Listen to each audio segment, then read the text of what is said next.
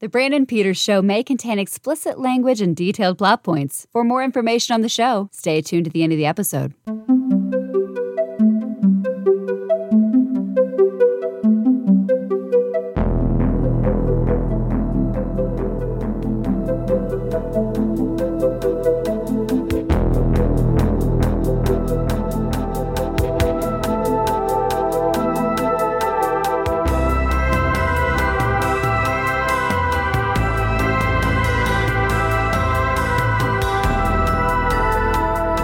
And now, here's Brandon.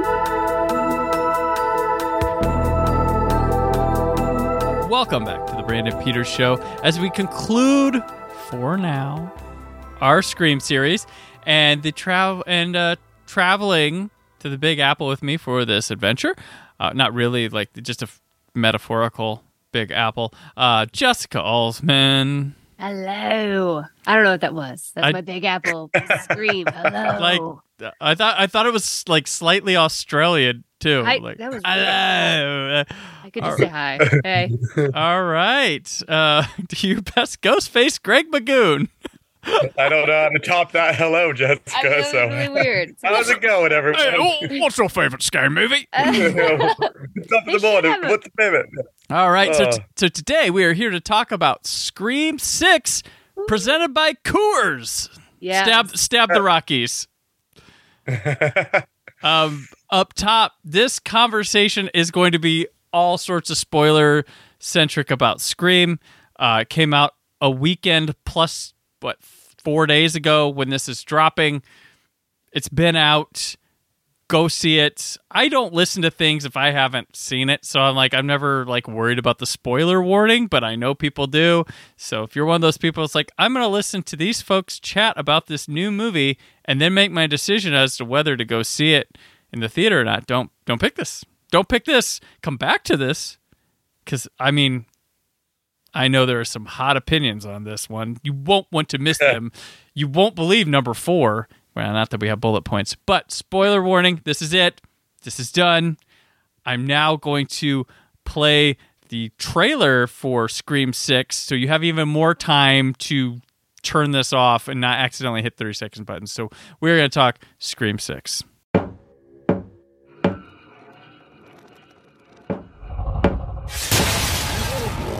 He followed us here.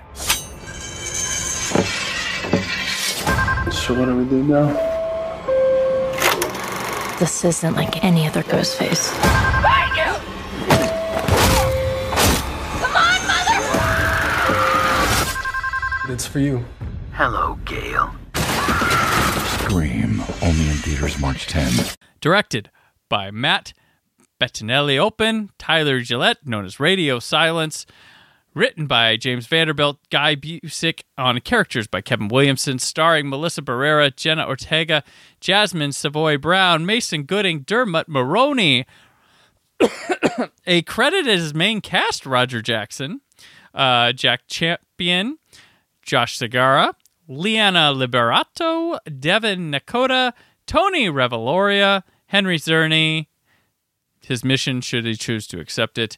Samara Weaving, Skeet Ulrich is back with Hayden Panettiere and Courtney Cox. This one, of course, follows Sam, her sister, and the Meeks twins to New York, where they've moved after the last movie and are being stalked once again by Ghostface in the Big Apple. Who's doing to them and why? I don't know, but old pals Gail Weathers and the long-awaited return of Kirby, now an FBI agent, are there to help them solve the case. So, we've been excited for this one, and it's finally here. We've seen it. I've seen it twice. Greg's seen it twice. Jessica once. Only once. But that once was with me, so it's great, right? It was wonderful. The big one. I hadn't try not to talk. There's sometimes I want to be like, hey, did you? And I'm like, no. Just it was weird because shut up and save it. Greg's like, are we allowed to talk about this? Like, I know you and Jessica see it together. I'm like, we'll probably chat a little bit. And Jessica say things. She's like, did you notice this? And I was like, yeah. So like, or I didn't notice this. And she's like, okay. And that was like it. I'm like, oh, okay. She didn't want to talk about the movie yet. She's saving it. A little bit. So the main thing I did bring up was like, wow, that movie was sponsored by Coors because there's a lot of Coors Light and Coors beer featured, Coors Edge. The first time we is. first time we see Cute Boy, he's carrying a Coors.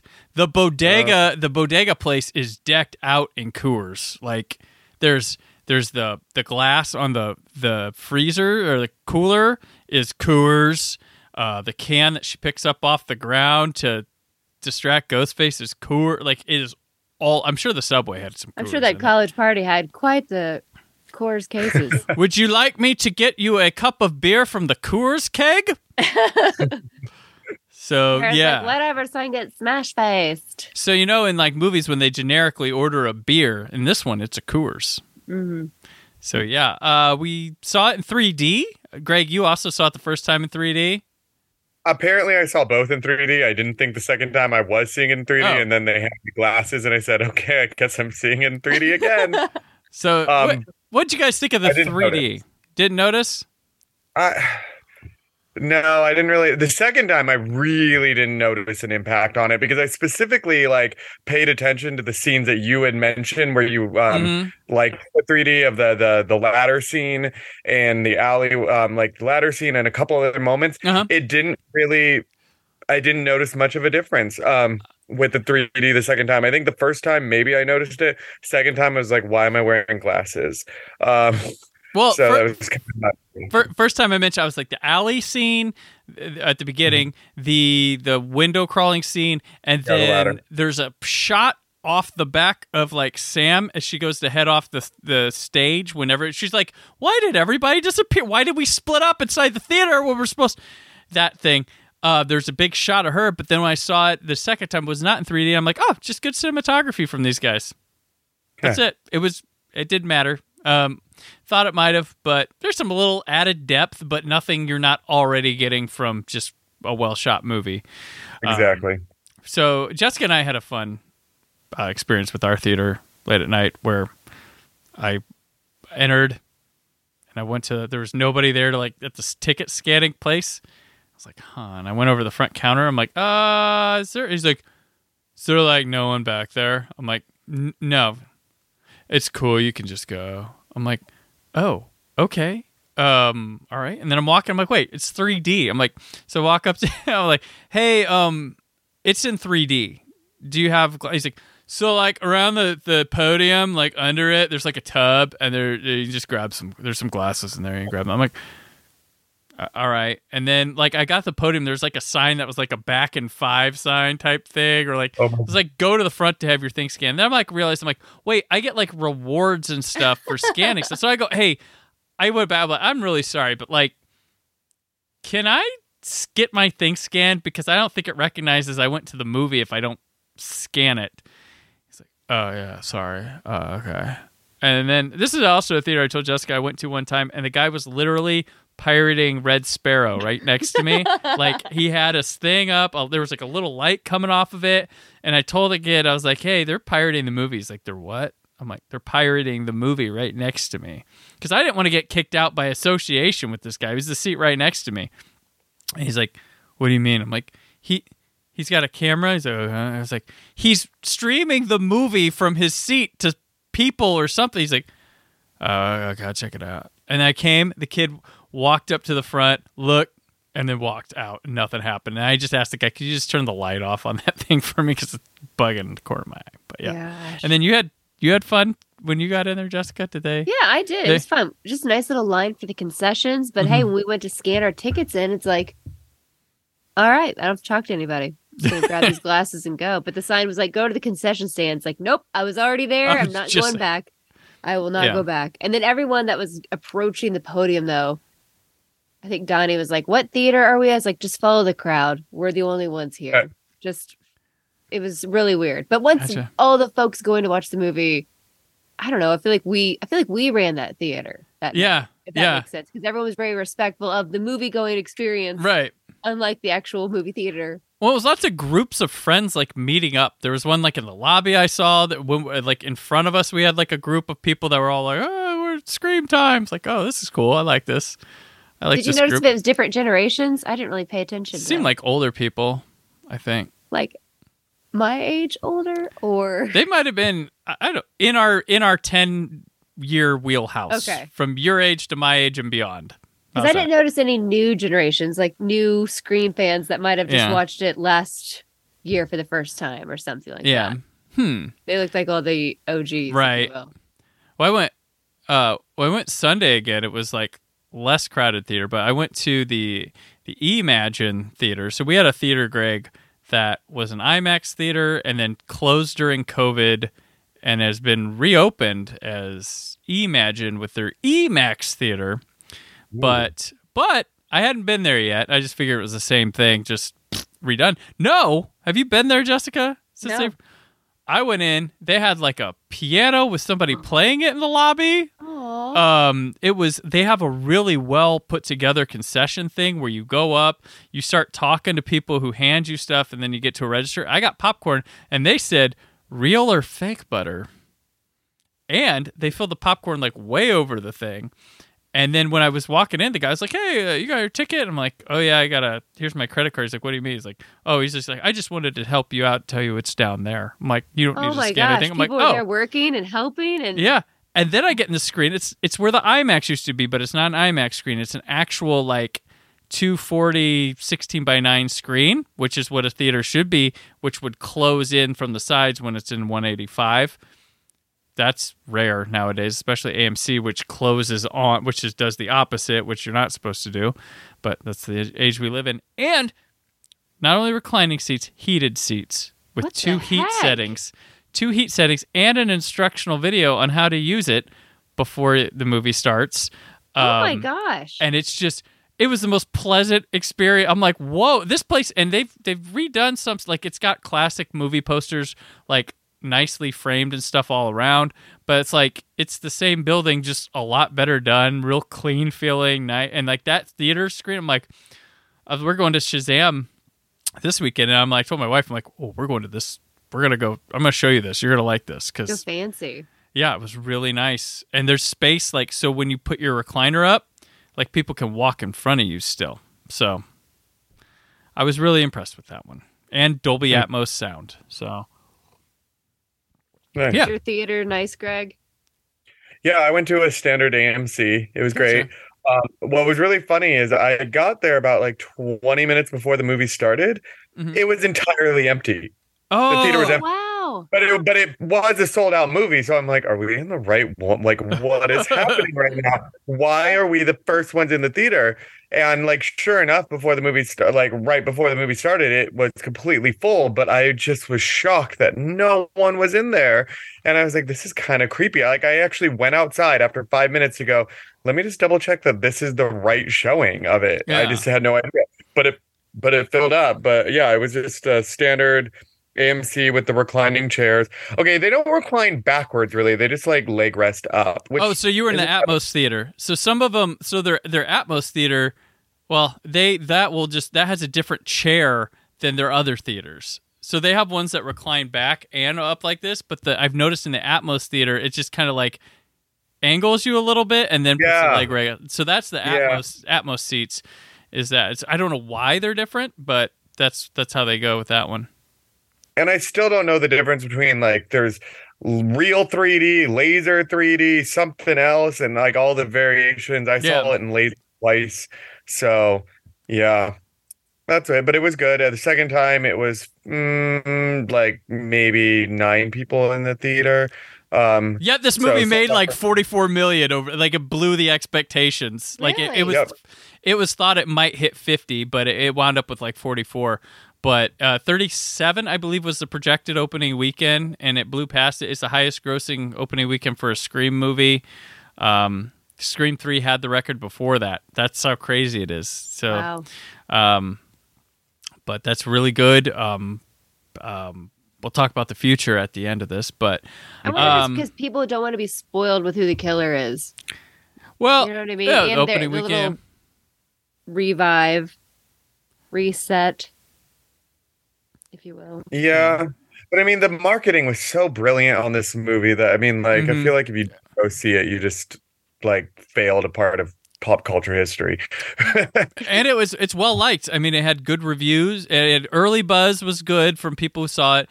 Critic reviews were positive, and audience scores been even more positive. So it's looking good. Like, this is I believe the third, if you go by the Rotten Tomatoes, it's the third highest rated Scream movie of them. And then the audience scores high, but that'll change when streaming happens, of course. Like the last one where people liked it, and then the people who stayed at home and just were on their phones or, not getting that surrender to the movie experience will. And because people told them it was good, they'll go in wanting to tell them it wasn't. So there's always that. Yeah.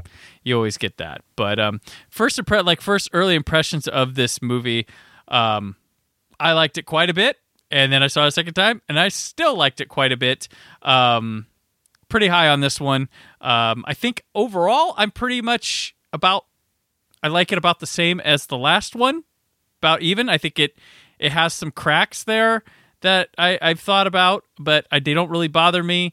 But I think it does some things better than the last one. But I think the last one's kind of a smoother sailing. This one takes chances where the other one kind of, it's got that Woodsboro, got that original Scream thing to kind of float by. This one's going into new setting, a little bit more ambitious with things. I don't know, but I was really happy with it. Jessica, how about you?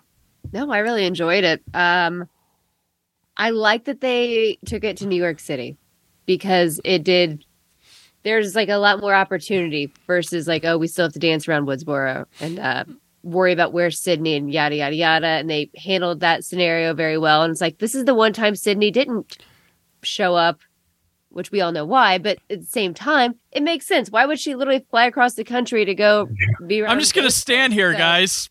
They're like, I told Sydney, yeah, great. Stay over there with Patrick Dempsey or whatever, with Mark on the West Coast. But it was a lot of fun. I liked all the kills, the gore and what they were showing. And the whole opening scene was fun and still a twist. We will get to that, so yes. I really enjoyed that. Yeah. Greg?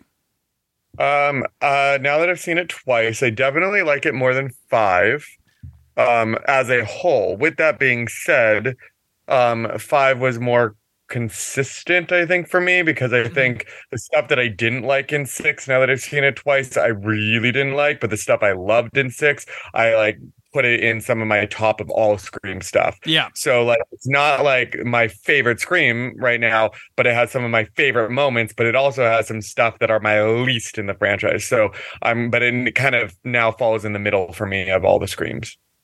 Gotcha. Let's talk about the opening of the movie, and then I want to talk about let's go with talk about characters and then kills and subsequences. But the opening of this movie is really nifty. You get Samara Weaving, who is I wonder how many people idiots went to this thinking Margot Robbie was in a Scream movie this weekend, because that's the funny thing about that. But then the funny thing is, it came full circle at Babylon, where they had them face to face with each other in a funny scene that kind of commented on that. So Samara Weaving is here in the opening, which I don't know why I was like, oh yeah, duh. When the movie started and she gets the call, I'm like, oh yeah, no shit, she's gonna be the opening kill in this. Because I remember she's in it, and then I'm like, I don't know why I didn't even just go to that, but. The opening has her, being this slasher professor and gets lured out thinking it's a date into the alley where she's killed, and then the unmasking of a ghost face in the opening, who goes back to his apartment and you see a collection, and he ends up getting murdered as a opening kill duel thing, which played upon my idea of wouldn't it be cool if a killer got killed in the opening and we had to find the rest of them? Almost there. So thanks, Radio Silence, if you listen to any of the podcasts or things I wrote about Scream 5 last year. Because I know you could tell with this movie, they saw feedback or saw people's theories, saw stuff, and they toyed with it here. There's a lot of toying with fan ideas and stuff. I'm I love these guys. because they have stuff just like there's a thing with like Gale where they're like, "You'd have made a great killer, Gale," or I'm like, "Oh wow, that's crazy." So yeah, he gets killed in this opening thing, and I want to point out, you know what I told you guys I like is when the Scream opening sequence is a nod to a past slasher movie. This one is Friday the 13th, Part 2, because in that movie, Alice is wandering around her apartment. She talks on the phone with somebody, and then she goes to her fridge and opens it, and Jason's mom's head's in it, and she gets stabbed with an ice pick in the head and dies. And this one, they have Friday the 13th. Jason takes Manhattan because they have to acknowledge it somewhere in there, and then he finds his friend, his head, and the rest of his body in the fridge, and he gets stabbed and killed. And then later in the movie, Mindy mentions Friday the 13th Part 2 is her favorite. So I'm like, that's intentional. Check. Thank you, Radio Silence, for that. But what'd you guys, the opening, did it throw you for a loop when he took the mask off and it kept going? And then Tara was there. Time. I was like, we're going to have Ghostface. We know the entire time. That's actually what I thought until, he gets his phone call. And then you're like, oh, okay. But for someone that's trying to be like a killer, why didn't he catch on sooner? That like this was still a setup.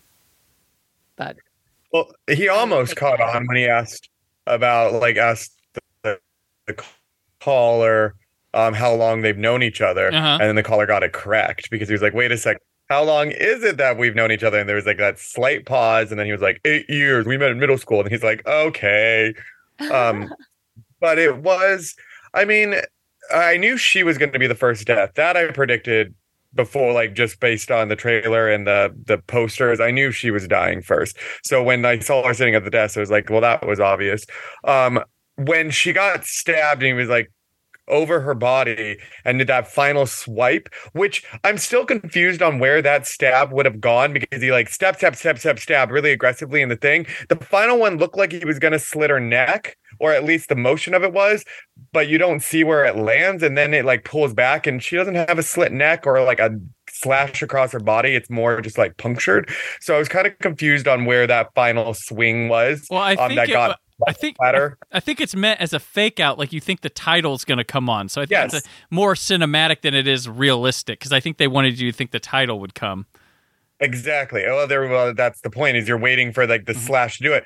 But instead of the title sequence, you got the blood splatter across his mask. That's when the actual blood went across his mask. And then he like looked at her and took it off.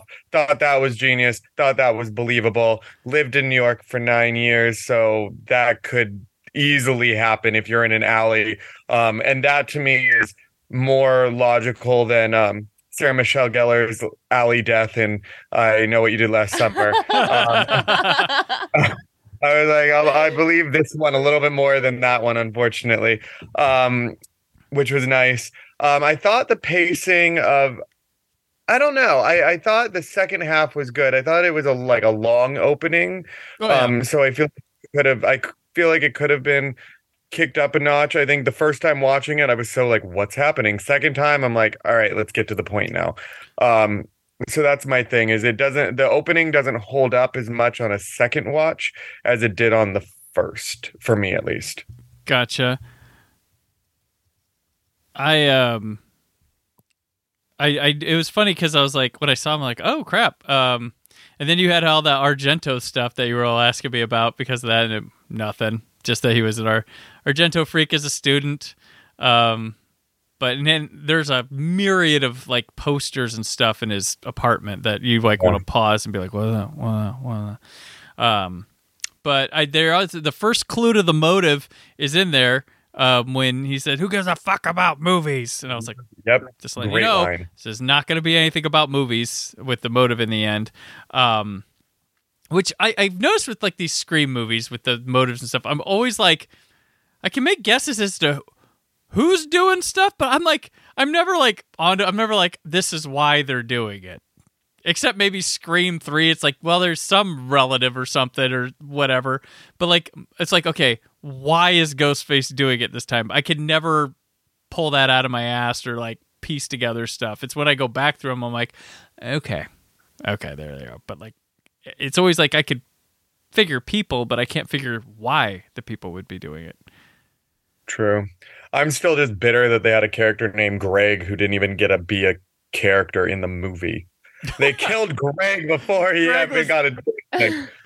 It was Greg. Greg never got. Yeah, it's funny because you could say there's 5 Ghostface in this movie, but like Greg didn't get his chance. There's like 4 and a pledge, I guess, because he, one went through initiate. We saw the initiation night, and then Greg never got to initiate. Greg was already beheaded at the beginning, which is kind of funny that later on when she's doing the whole speech about beheading, and then they're doing a joke at the very end with the mannequins. But actually, and I didn't even think about that until like the second watch. I was like, oh, you open the movie with a beheading, but you don't see the beheading. But technically, the first kill is Greg. Yeah. So Greg was the very first kill in the movie. And then Samara Weaving's character, wait, is her name Laura in the movie or whatever?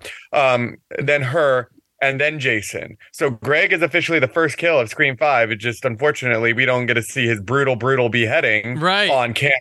So, damn it. I got a great death. I know, Greg got a great death, and you didn't even get to see it. I need unreleased footage. At least you weren't the Frankie guy at the party. At least that wasn't Greg. That is true. I don't want to be that douche. Getting tased in the balls. Great scene, though. Anyway. So our returning character is now called the Core 4. As they were. How do we feel about them in this second outing? Did anybody improve? Did anybody go down? What do you say? Okay, Greg, you lead us off with this. 100% they are. These characters finally got fleshed out.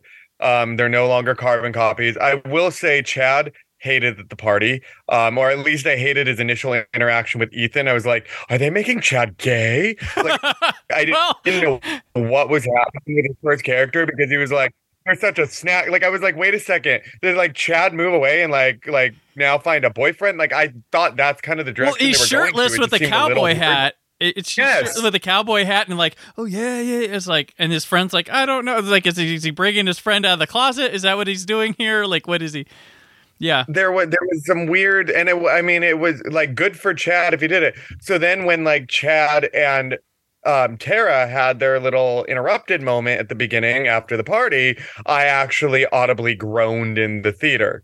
I was like, oh no, because you're really going to now push these two together. Okay. But as it progressed, Chad actually became more endearing, more likable. The whole Core 4 thing, not going to lie, that's probably something I would have done if there was 4 of us. I would have probably nicknamed it. It's so stupid, like, it works. Like, it's really good. Yeah.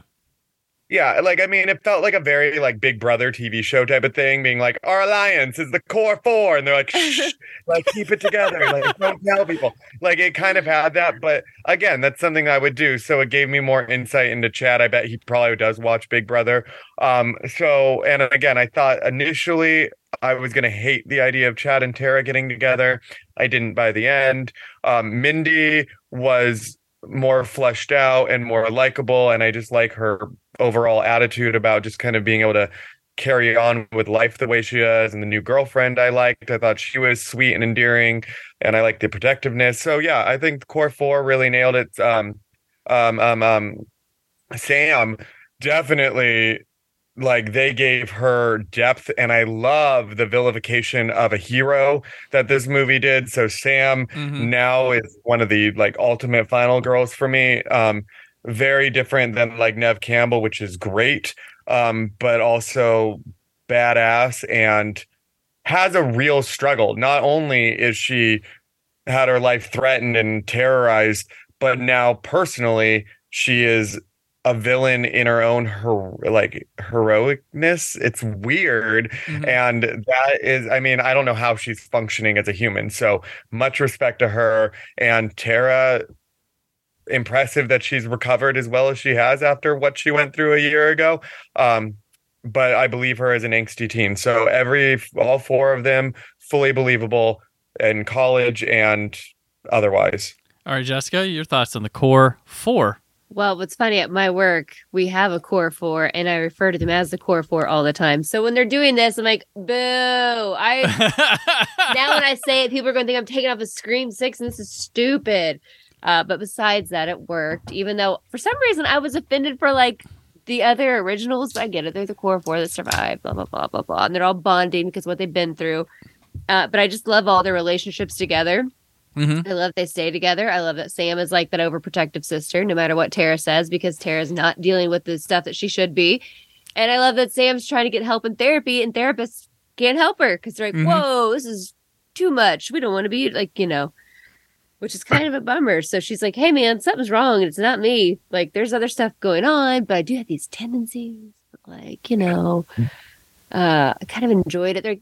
I just don't understand why they would write her off, I guess. But she is honest. She's very honest about her feelings. I don't think she's putting anything on, like faking anything or exaggerating. She's literally trying to do the right thing. I feel like the entire time throughout the movie.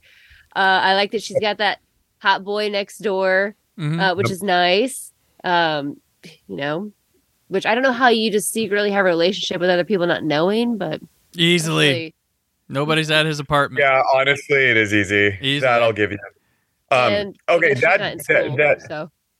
that did confuse me a lot in the movie, especially the second time. She did actually kill somebody in the first movie. I mean, Richie deserved to die because, self-defense, all that.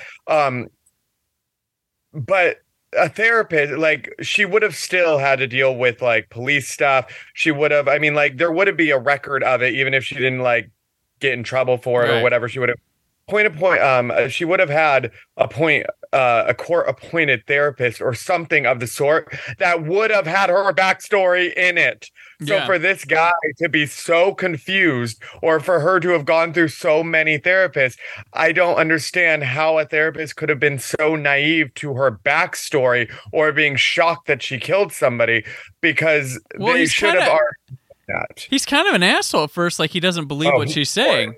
Like he's like, okay. Like she's like, oh, you want me to open up? And then she starts to open up, and she's like, my father's a killer. He's like, okay. And it takes him a while before he's like, oh, she's not full of shit. Like, did she stab Richie 22 times? Was that it? Shot him in the head. Yeah. Yeah.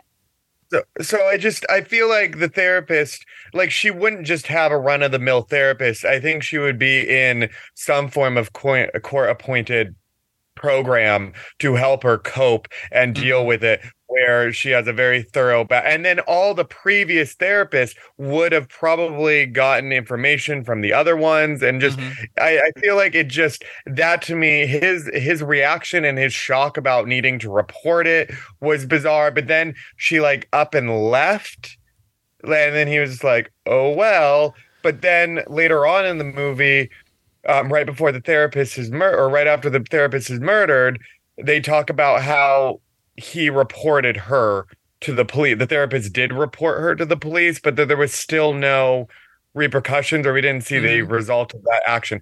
I thought that was a little bizarre to me, just because she is such a public figure now after that event. Why is therapy so confusing? Because, known murderers on trial who, like, own their actions have therapists and deal with it. So, like, why can't this poor girl who watched people die in front of her, who self-defense, like, reacted to it, has struggling with a therapist, or who's scared of her, or that kind of, I honestly was really happy when the therapist died, because it's a plot mechanism to give us depth as to, he had to report her, they had a feisty confrontation, and that needs to matter later, and then he dies. So that's really. It's plot. He's more plot centric than he is anything else. That has to do with. Agreed. He's not really fleshed out. So as the internet turns on her, though, like, how everyone's starting to go after her, like she supposedly did all the killings and framed Richie. Wouldn't the police try to help her or set her up with something safety wise, or are they just like, yeah, good luck out there? Nah. If there was a serious threat, she's not. The thing with Sam is she's not on, like, she's trying to lay low. She's not on a circuit. She's not doing books. She's not a big high profile figure. She's just a survivor of a horrific event. Like, and from what I can tell, Sam doesn't want to do interviews. Sam doesn't want to go. She doesn't want to exploit her story. Which is even easier for others to tell her story, which is part of probably why she's here to begin with, I guess. I don't know. Man, how crazy the internet is. Yes. Like, that's the most believable thing in this movie. It is. Yeah. I'm with you guys. The core 4 rules. I liked him in the last movie. I like him here. It's odd that it's 2 pairs of siblings when you think about it. Like it's right. It's weird, and I think one of the things that Scream now has that the first 4 doesn't, that other slashers don't, is this sibling relationship between Sam and Tara that kind of fuels it. Like, I care about their personal relationship as much as I do them escaping a killer. Like, it's really messy. And Sam's like, I liked her in the last one. I liked her even more in this one. She's such a unique final girl. She Barrera like plays this like, I'm fine, but I have this weird genetic thing, like flaw. Like, that's tough to do what she's doing in this, especially in a high intensity movie.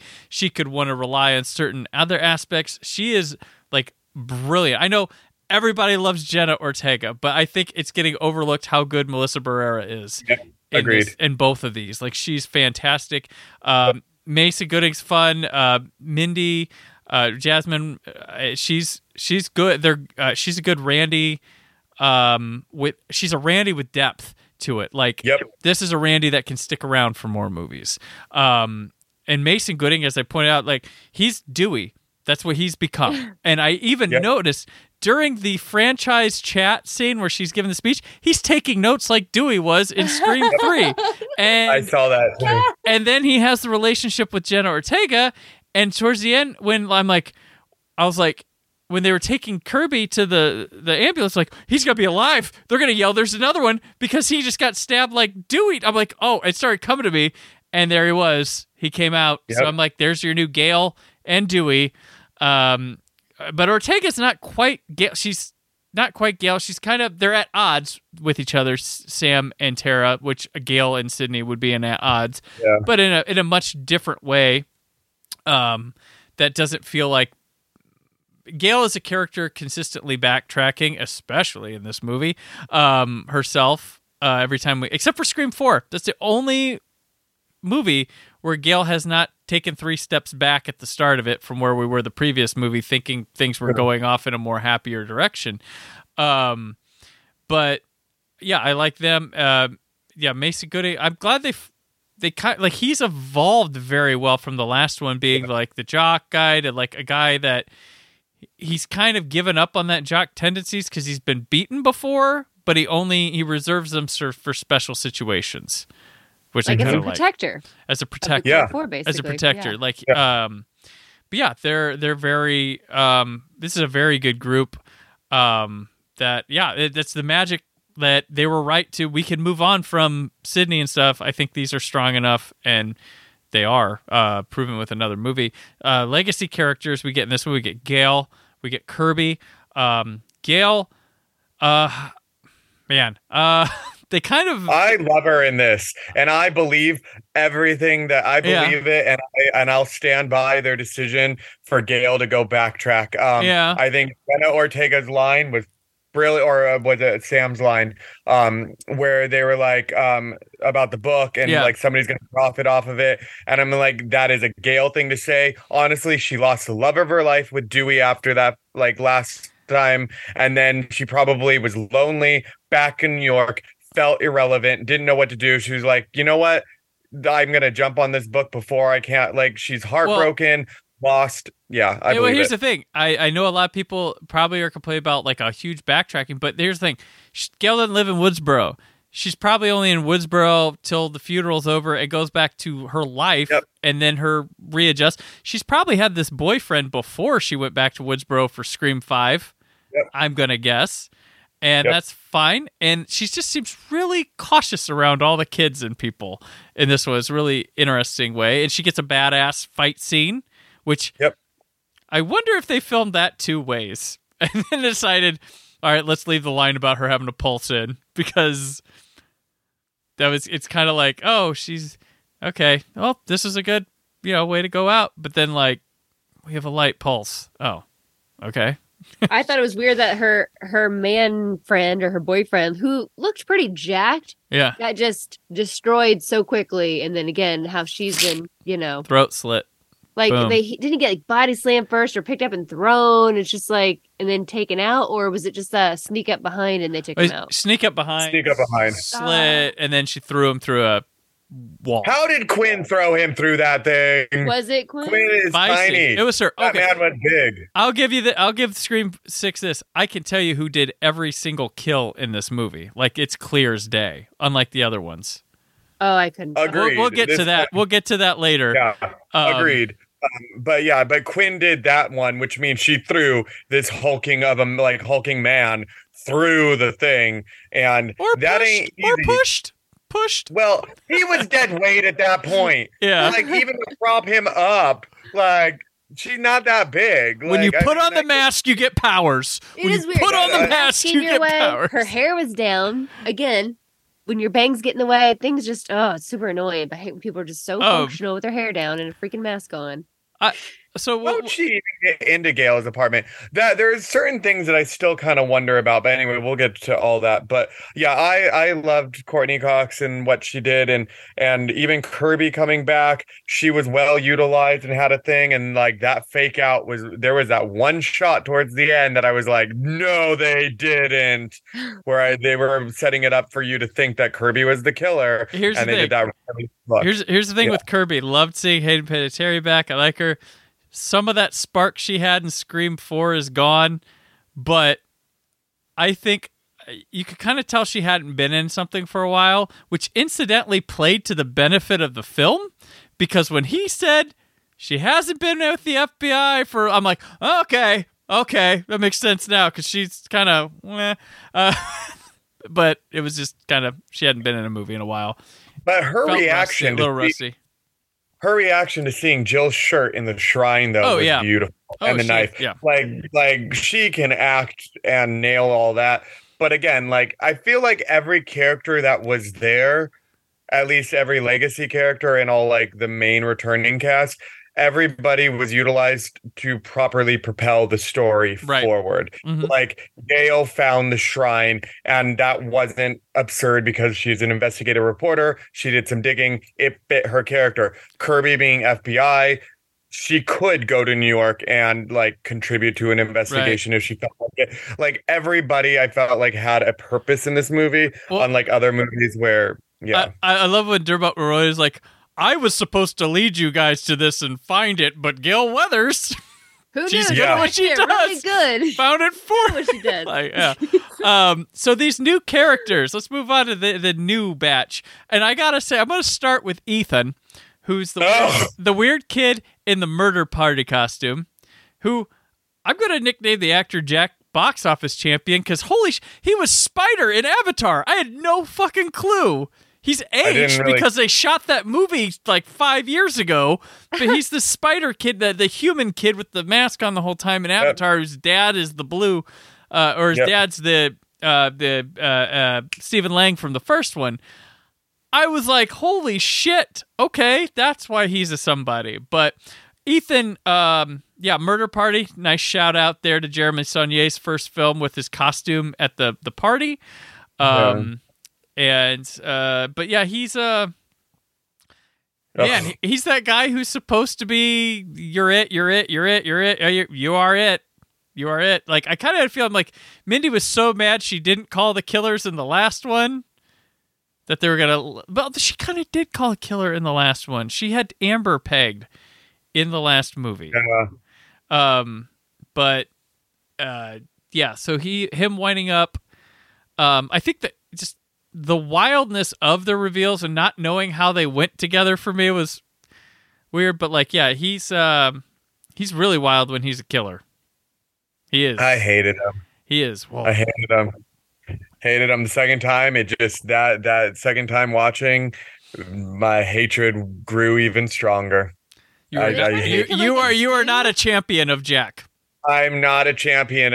I don't know if it's his acting or the way the character was written, but by the end of the movie, I was like, well, he's obviously the killer, but like, who else? I didn't know who else, but I knew he was because it was even after the subway. Yeah. Oh, okay. The subway's supposed to make you go, oh, it's not him. I didn't think it no, I was didn't. after Well, a while, but I don't know. I just hated the way he was written, and he was so naive and dumb, and the way he just kept like randomly showing up, and then like, what, I have an alibi. Like I was just like, what is happening? Like he just Well, they keep him me. around too. They force him around because they're like, keep an eye on you. right. Which is good, but I mean, so it was like funny. It just was. I don't know. His whole like meek, like, oh, I'm so like, am I a part of the friend group? Like, shut up. Like, you're sitting with all of them. Like, no shit. Like, it just made me annoyed. Like, why say something like that? Or like, even like his naivete to like, when the phone call rings and even and Mindy's girlfriend even reacts and she's the one being like, get up to speed, mister, like, dude, whatever. Like, it just like, he's so naive, but in an ineffective way throughout this whole movie. It kind of bothers me. Like, I feel like if you're a part of that friend group or trying to infiltrate, you would make more of an effort to know all these little details rather than just play dumb the whole time. So it just was like, why are they friends with this dumbass? I felt like he was a new addition. Like he was coming out with them for the first times. I felt like he was. But he was the roommate. So Chad's known him for a while. So but maybe or at Chad least hadn't brought him out ever or something. I don't know. I figured he was relatively new, or they never bring him out much. So I don't know. I didn't care. Jessica, did you champion Jack? I thought it was like adorably socially awkward for like a hot second, and then I think the third time they keep calling him out, like, "Where were you?" And he's like, "Well, I had an alibi. 100 people were in that econ class." And I go, "Well, they're not going to check with that. They don't have time to go and check. So, well, good for you. You get to make that up, I guess." Well, you took econ last year. But then I saw the subway, and I was like, "Ooh, he seems actually worried when she gets stabbed." So I didn't think he was until the end. And they're like, "Oh, yeah. Okay." And everyone's like, "Well, we all knew it was you." Yeah. But Mindy was very funny about he's like, "Oh, she called it. She called this from the very beginning." He called her and Quinn, his sister. And I knew when Quinn died and they didn't take a body out. Yeah. I go, mm-mm. No? That's when I was like, the sex positive. Even the crying father? He wasn't that. He would have been devastated not being able to go out and like hunt this guy down. I didn't believe it at all. That was the only thing. I was like, there's something fishy with the police. Like, I didn't know he was going to be a killer, but I did not believe for a second that she was dead. Well, my big red flag was, I'm sorry. I lived in New York. I lived in a New York apartment. Okay, you're telling me she is sitting on the phone. This dude is behind her when Danny, the cute boy across the street, is like trying to flag it. And like, she does not notice or like react or like have any suspicion that there is a man behind her. Like, I'm sorry. I like something, just that whole moment felt off to me where I'm like, well, they have attached bathrooms. The bathroom goes out so that like they can sneak through. Yeah, but even so, like the door was shut. He opened the door. Like if she had headphones in or something, I would give it to you a little bit more. It's movie sense. It's not, it's not. Yeah, makes movie sense, but real life. But headphones would have saved that for me. It would have been a little bit more because, like, I'm not even joking. I paid attention the second time. Like, her phone was literally like this far from her ear too. She wasn't even like resting it. It was far away. Her boy toy was dead in the bathroom, so it could have been like, oh, she thought it was him walking behind her. So, in the sense that she's not the killer, how could that happen? There was a dead body of the guy she was doing stuff with in the bathroom. But how did he die? Because that looked kind of brutal. She probably killed him. Or her brother. There had to have been. Yeah, because Ethan wasn't it, but one of the two of them did it. Ethan is the killer in the apartment scene. Ew, she was probably actually having sex with that guy, and then her brother was in the same room, and then he had to come out and kill him. Ew. Yeah, so Ethan's the killer, because Dermot Mulroney is at the apartment scene. He's at another crime scene or something. Or no, he's asking... no, wait. He's not. He's clearly not the killer in that scene. I know they call and talk to him, and he's somewhere else at that point. Yeah. So it's clearly Ethan in the apartment scene. Agree. Well, yeah. But it just, the whole point of me saying is not like who did what. It's just, there is no way that she would be on the phone the way she was and unaware of her surroundings that much for me to not be like, something weird is going on here. I'm not saying it's bad in the movie. I enjoyed all of it, but there were so many things being like, this does not work. And there's a reason, because she was the killer. So it was all a fake out. So like, the more you watch it, the more you see going like, there's no way this girl is not aware that there is somebody chilling behind her. There's no way that she's not even glancing out of that window. Or if you sense somebody is behind you, you're still on the phone being like, oh, I'm on, like turn your head and be like, I'm on the phone. Like you would do something, whether it's the guy, or you would just be like, okay, if you hear the door open, why wouldn't the guy just like get back into bed? Why would he just be standing there? I think it would be weird. I would have been like, oh, you're back in here. Are you just going to stand there? All those things made me go, something isn't right, just the way it was. If you're cute boy, why didn't you throw something at the window? Like a cool. That's what I also said.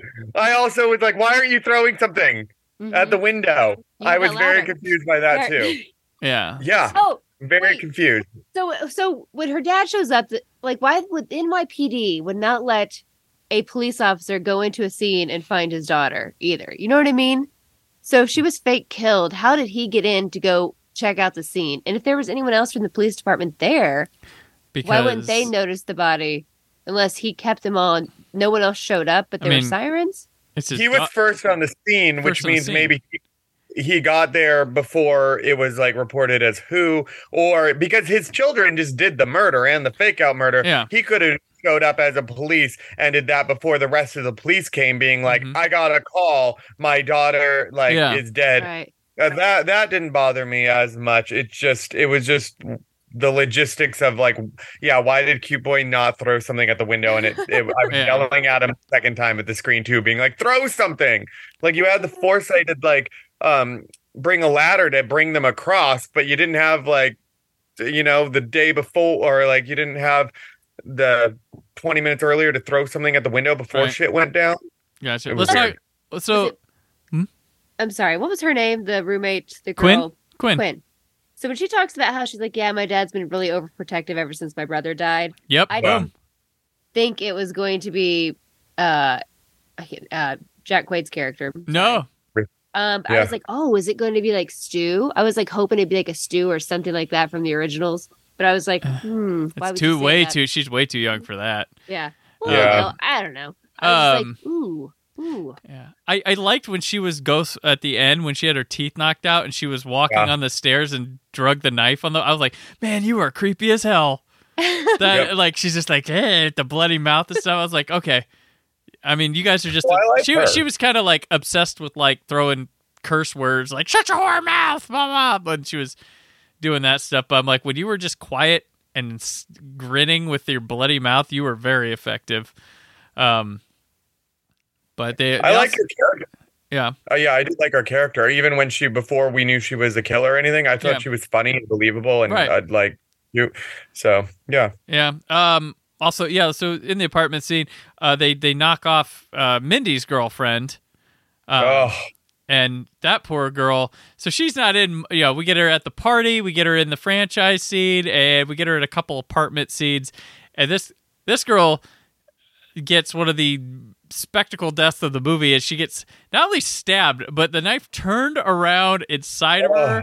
And then when they're doing the crawl between Cute Boy's apartment and theirs, she is thrown off, and on her way down from falling, head lands on a trash bin and dead. Like, whoa. Just it was emotional. All timer. I got emotional. Yeah. That's a good sequence. I got the second time seeing it, I actually felt more pain for her death, because like I knew it was coming, but I was like, she's really likable. Like I really liked her, and they just brutally killed her, and she's strong. For her to even attempt to climb that ladder after that knife went in her and was turning, and like the close-ups and all that, for her even to attempt that, I'd be like, just kill me now, finish me off, I'm good. I'm jumping from the window. Like I wouldn't even try. Yeah. So the thing they do that's good is they these new characters who aren't even, some of them aren't even around that long, they give them enough to do to remember them well. Like, because she is given the role of Tara at the party for being the one to first be like, okay, let's go home. Time to go home here. let's go. Like they give her that rather than just being along Mindy's side during it. They give her some stuff to say during the apartment scene about like the news and stuff. And she's the one, if she asks a question, it's either funny or they answer it for her, as opposed to Ethan. They're like, shut the fuck up, dude. Because she asks the same type of stuff, but it's cute when she does it. But when Ethan does it, they're like, shut up. Go away, dude. But one of the most brutal deaths in any Scream movie. Yep. For sure. Short-lived. But yeah, even Quinn. Like, Quinn's not there very long until the end, and you very clearly, it's not like when she pulls off the Ghostface mask at the end, you're like, who was that? You know exactly who she was because they managed to give you some funny scenes. They gave you some dramatic scenes. She's got some heart-to-heart moments before she's offed. So either you're also, oh man, when she's offed, and oh shit, when she comes back as a killer. So there's her. And Cute Boy, who bring him back for Scream 7.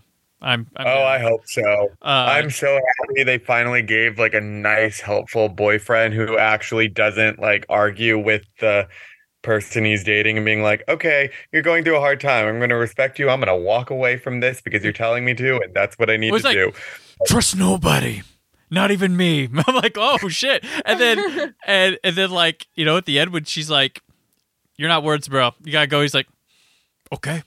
It's like, oh shit. I was like, I was like, man, he is just way too going with the flow. Like he's too and no, he was genuine. Was that covered in the franchise rules that were laid out that if you expect it to be the boyfriend, it's not going to be the boyfriend? No, it's always the boyfriend. That's one of them. It's always the boyfriend. Someone close or who hasn't been around for a while. But he shows up. They have that. He's funny. Like when he's like, Core, what now? They're like, it's not you. Just get your but he's just caring. Like when you watch it the second time, you're like, man, this is a good guy. Like he cares. Like he doesn't give a shit that Melissa Barrera, like that Sam is just like on the news and stuff. He actually cares about her well-being. He asked her, the questions he asked her are like, I care about you with this stuff, not, celebrity stuff. And he drinks Coors. We know he's a good guy because he drinks Coors. That's right. But he's got some funny stuff. Did you ever suspect him? Somewhat. He's got a look. They cast him on purpose because he's got a kind of a like sinister look just to him. Like but the funny thing is like he's on She-Hulk and he's funny. On that, he's pretty funny too. But it's kind of he's got a guy that you judge the book by its cover with his looks. Yeah. But he's actually a pretty funny, and he plays a genuine good guy on both these things. Where he's a lawyer that's not an asshole, and And he's in the other two, the HBO show, The Other Two. Okay. And he plays kind of a bumbling, kind of good guy, doofusy type of person on that. So, I mean, like, he has a type that he plays, but in this movie, they played up his kind of creepy factor in looks-wise. But no, he was genuinely not. And they do, like, subtly hint that he could be a suspect because they go like, you just keep popping like, did you just show up or like were you already here? So and my boyfriend lives on 96th Street or works right by 96th Street where Gail is. Yeah. So my old neighborhood, I miss that area. Dude, you keep popping up like I think it's Chad says that. Yeah. He's like, you keep and when they kick him out of the group to go to the theater, and Jenna Ortega goes like, nice move. Good one. And then at the end, she's like, okay, cute boy. That was good. So, cute boy. He's a welcome return if he wants to. And then, of course, I believe our last new character is Detective Bailey, played by Dermot Mulroney. Of course, it's me. Which... I'll go to this killer reveal. So I'll tell you how I felt during this finale. So I'm still here like, why are these people doing this? Cool as hell they had two Ghostface cleaning off the knives after they stabbed the shit out of Chad, which, Greg points out, like, people could get stabbed like that. No one could die. I'm like, well, that's the modern way of stabbing Dewey in the back in the second Scream. There's like to make people, if you just stab someone once, like they're probably not dead. So, they enter it, and then when the Dermot Mulroney calls, and then that movie comes on, The Thing. And it's just like cheap shit. I'm like, what the fuck is this? I'm like, this isn't like Robert Rodriguez's Stab, which also noted Robert Rodriguez directed Stab 3.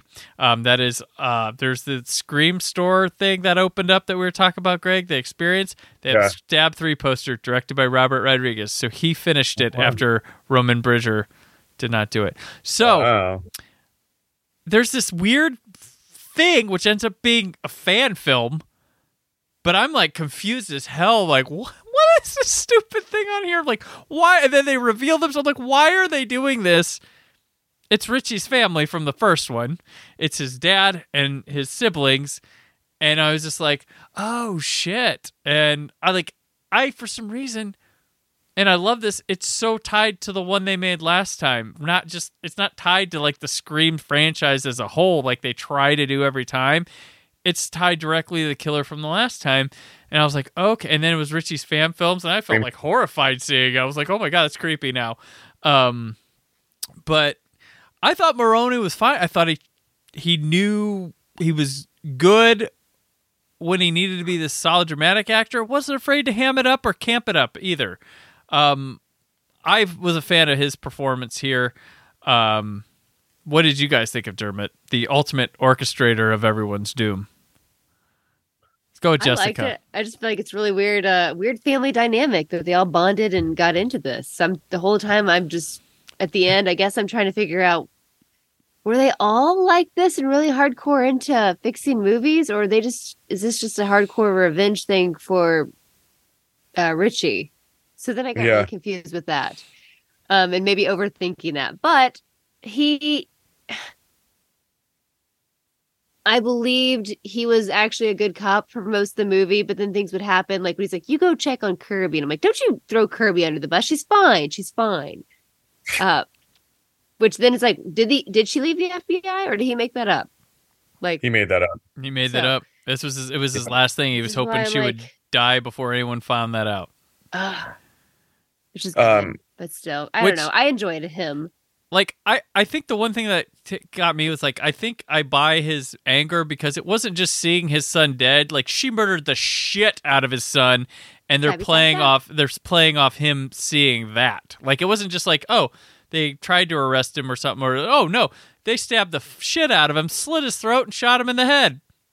Like, it's almost a mockery of, that thing. So, Greg, Dermot. I liked him. I was the one thing that I knew had to be a thing was when the trailer came out and they showed the shrine. I said, this has to be done by a cop. There's no way that this shrine and this evidence can be collected by somebody outside of a cop. I just didn't really see it happening. And sure enough, it was a cop that helped create the shrine through Richie for his son, blah, blah, blah, blah, blah. And they even like pointed that out, or like Gail pointed that out earlier too, with like some cops, like money speaks. Mm-hmm. So it wasn't shocking that he was the killer. I guess it was shocking that he was Richie's father. Yes. I think it was the family aspect. But then I was like, okay, so we just did Scream 2. It's the father avenging their child's death. Got it. Noted. I do love, I loved when they were, I loved them as Ghostface. I didn't love them without the mask on, because I think when they were killing and the way they killed Chad and the double knife swipe and just all that beautiful, when it was the three of as a family together, I feel like there were so many missed opportunities right there, which didn't bother me, because Dermot Mulroney at the end was talking about his like pride, and there's such a special connection between father and his firstborn son, and blah blah blah. I wanted fucking Ethan to snap, and being like, "Fuck you, Dad," or something, because like, what is this stupid guy doing his father's bidding when basically your father doesn't give a crap about you and is using you in a pawn for his murder spree to avenge his actual loving son's death. Like, it just to me was such a missed opportunity where I would have had much more respect for Ethan to being like, oh, I'm so tired of this. How much do I have to do to impress you, Dad, or something? And then he like took out his dad and then he went and like tried to kill everybody. Like that would have been like Ghostface's. I thought that was going to happen when he said that line the first time. I was like, oh shit. And I just, that to me would have made it more interesting where like we see Ghostfaces turn on each other all the time. Like obviously Jill did with Charlie and everything else. Billy and Stu even, yeah. Billy and Stu. But like this would have been more fascinating where it's like you're avenging your brother. Like I don't like this family is weird. Like this or that. Yeah. Well, I mean, look what they're doing. Yeah, Richie was weird too. Yeah, like I believe Quinn is crazy. Like she pulled off crazy. Ethan, I just didn't believe. Ethan, I feel like he was doing it to impress his father or get closer to his dad because his dad and Richie had such a special bond. And it went nowhere. It just was like, no, they're like, no, Ethan, you just have no backbone and are kind of pathetic. Like he just was always pathetic to me, like even up until he died. And then he made that stupid joke Ethan did about like wanting to like poke Tara or whatever. And I was like, ew, this is just no, die, Ethan, just die. He got it like, in the mouth. He got it right. Yeah, she stabbed the shit out of him. Which was great. And then he got the TV on the head. But it just, I wanted him to go after Daddy. And that to me would have redeemed his character and made Dermot Mulroney's character more interesting as well. If Dermot then had to fend off his son by trying to avenge one son's death, he alienated his other son to the point where his then son who was helping him turned against him. Yeah. That little element would have elevated it. With that being said, visually, I think the ending was dope and I loved it. Yeah. I didn't think about that. Every other movie, they've turned on each other. So if you're expecting them to turn on each other, maybe beforehand he's like, I'm going to say some stuff that about him that I don't want you to get pissed off, but I'm going to say father and his first son's relationship is special just to show them how deep, and they're like, just don't go off. Yeah, its monologue is very important to me. Yes. I've been practicing it in the shower. Which is crazy when he shows up and he runs up and the Ghostface come and they just stop and you're like, well, 3 of them. Okay, you're like 1, 2, and then he's apparently part of this. But yeah, you mentioned, so Greg, Scream 2, which the surprise of this movie is that it's a legacy Scream 2 sequel, because I was like, holy crap, and my mind just exploded with all this, which they point out, college, okay. And then there's the obviously park tracing operation, which actually surprises, and an OG gets attacked, Gale, which similar to Randy, which was off the path of the course. The movie ends in a theater, just like Scream 2 ended in this is a movie theater, but it was a stage theater. The ultimate killer was the parent or relation to the killer in the first movie. The opening killers were Mickey. Film students obsessed to finish Richie's film. Like, I'm going to make mine and blame the movies.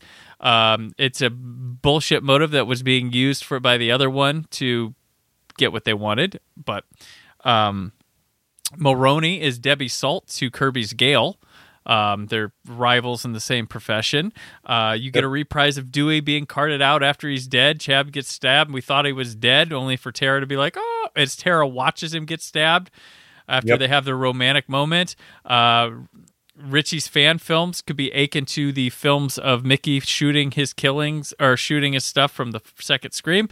And yeah, I saw a lot of that. Also, when Sam takes the call from Detective Bailey to say that Kirby has been expelled from the FBI for 2 months and da-da-da-da, behind her shoulder is Debbie Salt's outfit from Scream 2. Oh, geez. It's 3 shots. There's one where she goes to take the call, it's there, and then she turns, it's kind of blurry, and then she's talking to him and hearing the rest of it, and Debbie Salt's outfit is right behind her. That's fucking intentional. That's a nice telegraph. But I was like, and a second time, I'm like, I think it was. And so the second time I saw it, I was like, there it is. There. Yep. She stops right in her tracks with Debbie Salt's outfit in the background. I do love when Mindy and Kirby, they're in the van and they're talking about how, like, this is literally how our uncle got killed, was in a van while doing, like, in daylight. And they're like, oh, yeah. And they actually traced the call. The weird thing was, the whole movie, like, Richie, the creepy thing when she gets the phone calls from Ghostface is coming from Richie. And that spooked me the first time. I'm like, oh, I felt like Sam would have when you saw her, like, whoa, wait, what? Like, because you think, we're moving on. Oh, there's Richie. Like, what's going to happen? They're going to call from, like, Roman Bridger's phone? No. Because he had his son's phone. Because it was his fucking son. He's a police officer. He could have probably cloned it, too. Which is the first time a person of the law has ever been involved with. And that is different. There is no Ghostface that has ever been a person of the law. We've had suspects. We've had Dewey in the first one. We've had Detective Kincaid in Scream 3. We've had Deputy Judy in Scream 4. Definitely have been law enforcement, but they've never actually been that person, and that person can skew things to make even the most ridiculous shrine, because the shrine was used from the guys from Atlanta to put their merchandise, to complete it, to have a place for it and put it under their name. And it was interesting that the guys that were the fake Ghostface or whatever at the beginning, Jason and Greg, were from, when they said they're from Atlanta. Yeah. And I was like, that's where Kirby is based, his FBI. Interesting. Which she was following their stuff already. So it was, I appreciate the level of detail that they put into connecting all those dots. And I do think it is scarier to have a ghost face that is a police officer for that exact reason. You can manipulate evidence. You can manipulate a lot of different things, and you are not safe, because if as the girls are, they're like, okay, we're with the cop.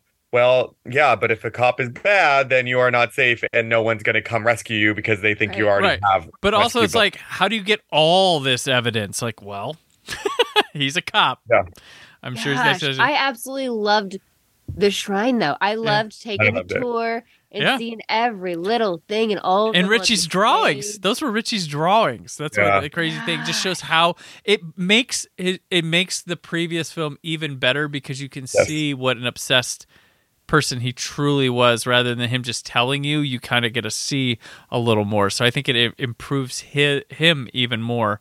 Those in the two previous guys ones from the beginning, were they followers? They were followers of Richie in his path, right? They were trying to complete his movie, essentially, or I think that Detective Bailey convinced them to do what they were doing. I don't think they knew he was. Telling them to. I don't think they knew he was Rich's father, but he was somebody who probably posed as one of them to get them to, and say they had this collection of Richie's stuff to give to them, and then convinced them to sign into that building. I wonder why. At what point did he have to take him out? Because if he was out killing the teacher, and then Dermot had to be there killing Greg. Yeah, Dermot's a killer in the opening. How do they know, for sure, unless they were all in on it, I guess, as far as like, hey, you're going to go out tonight and do your kill, but he wasn't supposed to kill. He wasn't, and that's probably what happened. But they were also... This officially happened, but no one knew it was a ghost face that did the killing. Yeah. Well, they did. I mean, they probably were putting two and two together, and those are probably things that were throwing off the police too, with those killings. Because there's Samara Weaving's killing. Was it like the same killer as the guy upstairs who had the stuff, or he killed her? Or like it's probably, and it was also there to plant the ID card of Sam, who might have been going after these guys, looking to avenge Richie. Was part and all the masks, which you worked so hard to get everything together. Why are you just dropping off masks? But then again, you're at the police department. Never mind, you're going to get them back. Yeah. Never mind, they're going to go to evidence. Yeah, right. Exactly. Masks that they were leaving, which is kind of a nod to Roman Bridger, who left clues behind when he was killing, because he left the pictures of Sydney's mom, and he left masks counting down the killers. Which also they have that neat little yarn board scene where they confirm that Jill is dead and that Roman was alone in his killings. Yeah. But it's a dead question mark by Stu. No, it said dead underneath. It was who's the mask. It was a question mark regarding who's wearing the mask. Because the masks, they had question marks. Yeah, because was it Jill had a question mark, right? Because it was Charlie's Jill mess did that was too. fine. Oh, Yeah, I thought that's so- pets too. Because Yep. even at the end when she's talking about No, the team, I go, is he really dead though? Or I go, ooh, is he? No, Bring it officially, back. I paid extra attention to that scene, and it really did say dead 1996. So it was under his photo. He was dead. The question mark was just referring to mask evidence, which is misleading. And then like the final, so yeah, Stu's mask was worn by Quinn, and Billy's was obviously Dermot Mulroney, and Ethan got Debbie Salt, Nancy's, and then he even put it on her suit at the end when he took it off. He like put it on the actual suit. Which, have we ever had Debbie Salt's actual name before? We just had Mrs. Loomis, and they named her Nancy Loomis. I thought it was Nancy in the second one.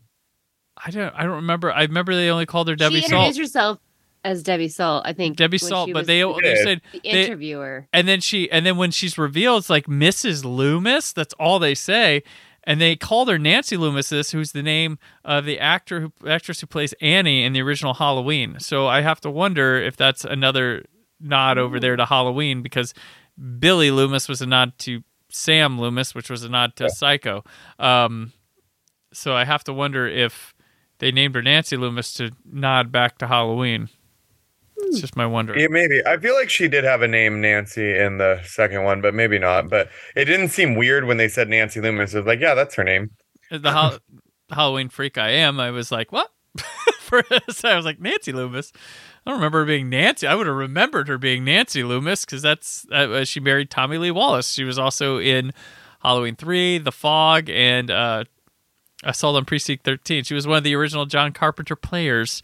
Her name is now Nancy Keys, but she's Nancy Loomis back. Did you see the most random kind of Easter egg in the movie? At least was the voice Roger L. Jackson, who does Scream voice. He also does the voice of the monkey guy from what animated show? Oh my god, I'm forgetting it. Either way, they had that character on the subway, like the voice. Oh, really? Roger, the animated character's voice, they had somebody dressed up as that character. Oh, that's cool. I have to look that up. That now. subway. So this one has a load of like banger sequences. Like this has the opening we liked with the alleyway and stuff, and then there's the bodega scene that was in the trailers. Did not disappoint. It's awesome. Nope. There's the ladder between the apartments. With you know what's crazy though? He is. Like the beating on the door to get through and holding the dresser there is so well done. It's frightening. There's of course there's Gail in her apartment's awesome. There's the finale's big, grand, lots of cool stuff going on there. I'm forgetting one in there. The subway pays off really good too. It's slow, it's creepy, it's got a lot of masks of other horror things. Like they've got Michael Myers from OG Halloween. They've got Rob Zombie Michael Myers. They got Pinhead, Freddy. They've got Sam. There's a lot of fun masks to be had in there, and that sequence really works well. There was a Wednesday at the college party. There was a Wednesday at the college party. Yeah, there was the Shining Twins. I thought there were at the therapist office. I thought there was an Addams Family like Funko. There was. Okay. There was. I was like, okay, we got some little Addams Family nods in there for. It was Mojo Jojo was what Roger L. Jackson voices on the Powerpuff Girls. And they had Mojo Jojo dressed up on the subway. Gotcha. Yeah, the Wednesday stuff's interesting because when they were shooting this, Wednesday probably hadn't blown up yet. She'd have been known to have been in it, but it hadn't blown up yet. So that's. I wonder if anything that they could just throw in for all the actors they probably did. Which I wish I could have just paused it. Yeah. But maybe I can go back and just watch it again. Yeah. I mean, I've got time. The theater's probably still. There's no one working. I can just go in. There you go. Yeah. Wander Waltz in. right in, actually. This way? Okay, thanks. Oh, I did love, so I always love it. The roll call for the film is on the sheet that was playing Richie's fan film. Like when they were showing the actors and the names, it's the sheet from the theater that they're projected on to show. That was just cool. Did anyone stay to the end of the credits? There was a post-credits. Mindy. Yeah, not every movie needs a... Yeah. like yeah, that. not everyone needs a post-credit scene or something. What I'm trying to remember what else was something that was interesting, and it'll come to me in a second, I'm sure. Yeah, we can go. I was really high on this movie leaving on Thursday night, and I was like, okay, now I'm going to see it a second time. We'll see. And there are some cracks in this, like in making this all work for things. Like, for instance, if this was as high a profile case of the previous movie, where people recognize Sam on the street and their big deal about the internet calling Richie innocent, like, nobody knows who Richie's father is. Like, he wouldn't have been on news. Yes. Or, like Gail wrote a book. Gail lives in New York. Well, he transferred to New York. They make sure to say that. So it could have been after the killings and stuff. But, like, I feel like he's a person, like, and the fact that his father was a police officer, too, would have brought some more attention to that case that I'm wondering, like, no. Like, I feel like Sam's like, fuck, I don't want to watch. I feel like Sam doesn't even watch much TV. So I could see, like, her not and wanting to distance herself from that whole thing and Richie being a loner moving out to California, never talk about much about family, never seen his family. I get that. I can buy that. But, like, Gail not going, that's Richie's dad, guys. Or, like, Kirby, who's really into Ghostface stuff. Maybe she knows and she's, like, slowly waiting to pin, like, this is real. He's really doing this, and she doesn't have enough. But she's like, catch him in the act. But, like, he's a person of stature, so that's the crack for me. That I was like, how did nobody go like, well, these Ghostface kid things are happening, Detective Bailey, again with your son. Like, you're off this fucking case, or like, you know, no like joke. They would have known, right? Unless they all lied about who. His son died, and he didn't go to the funeral, and he acted like, I don't know who that guy is. It's confirmed. He really is a police officer. He's not posing. He didn't kill somebody and take their place. He's a police officer. But maybe Gail didn't do investigative work because she didn't write the book right away. Mm-hmm. But she did because it's only been like a year. So yeah. Mm-hmm. And is Richie's last name Bailey too? Like, I didn't know Richie's last name was not Bailey, actually. What is Richie's last name? No, I need to know. But yeah, I did struggle with that going. After seeing it the second time, I left theater going, how did no one know who Richie's father was this whole time? It was a very bizarre thing for me. Get the siblings, and he's like, my name's not even Ethan. Richie Kirsch. Yeah. Richie Kirsch. Kirsch. Yep. Kirsch. So, So different mama, maybe? Maybe. Mama? Maybe, yeah. Yeah, and what's the mom doing? I don't have to kill everyone for my half brother. Gosh.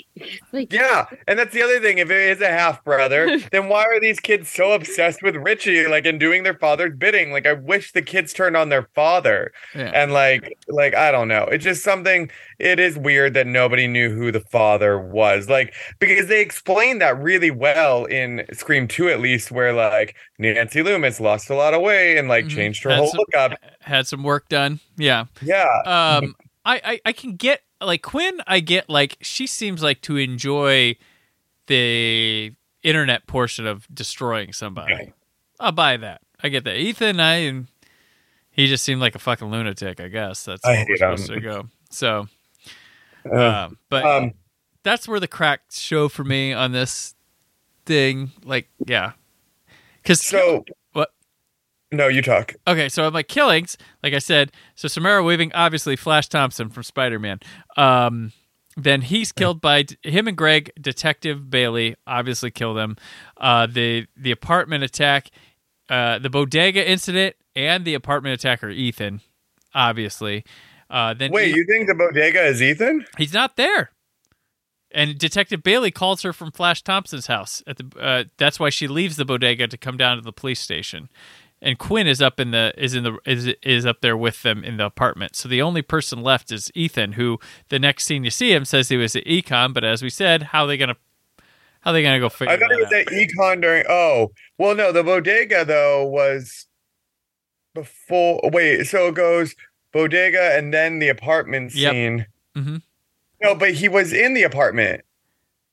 Oh, wasn't he? Because, yeah, he was in the apartment because the phone rings.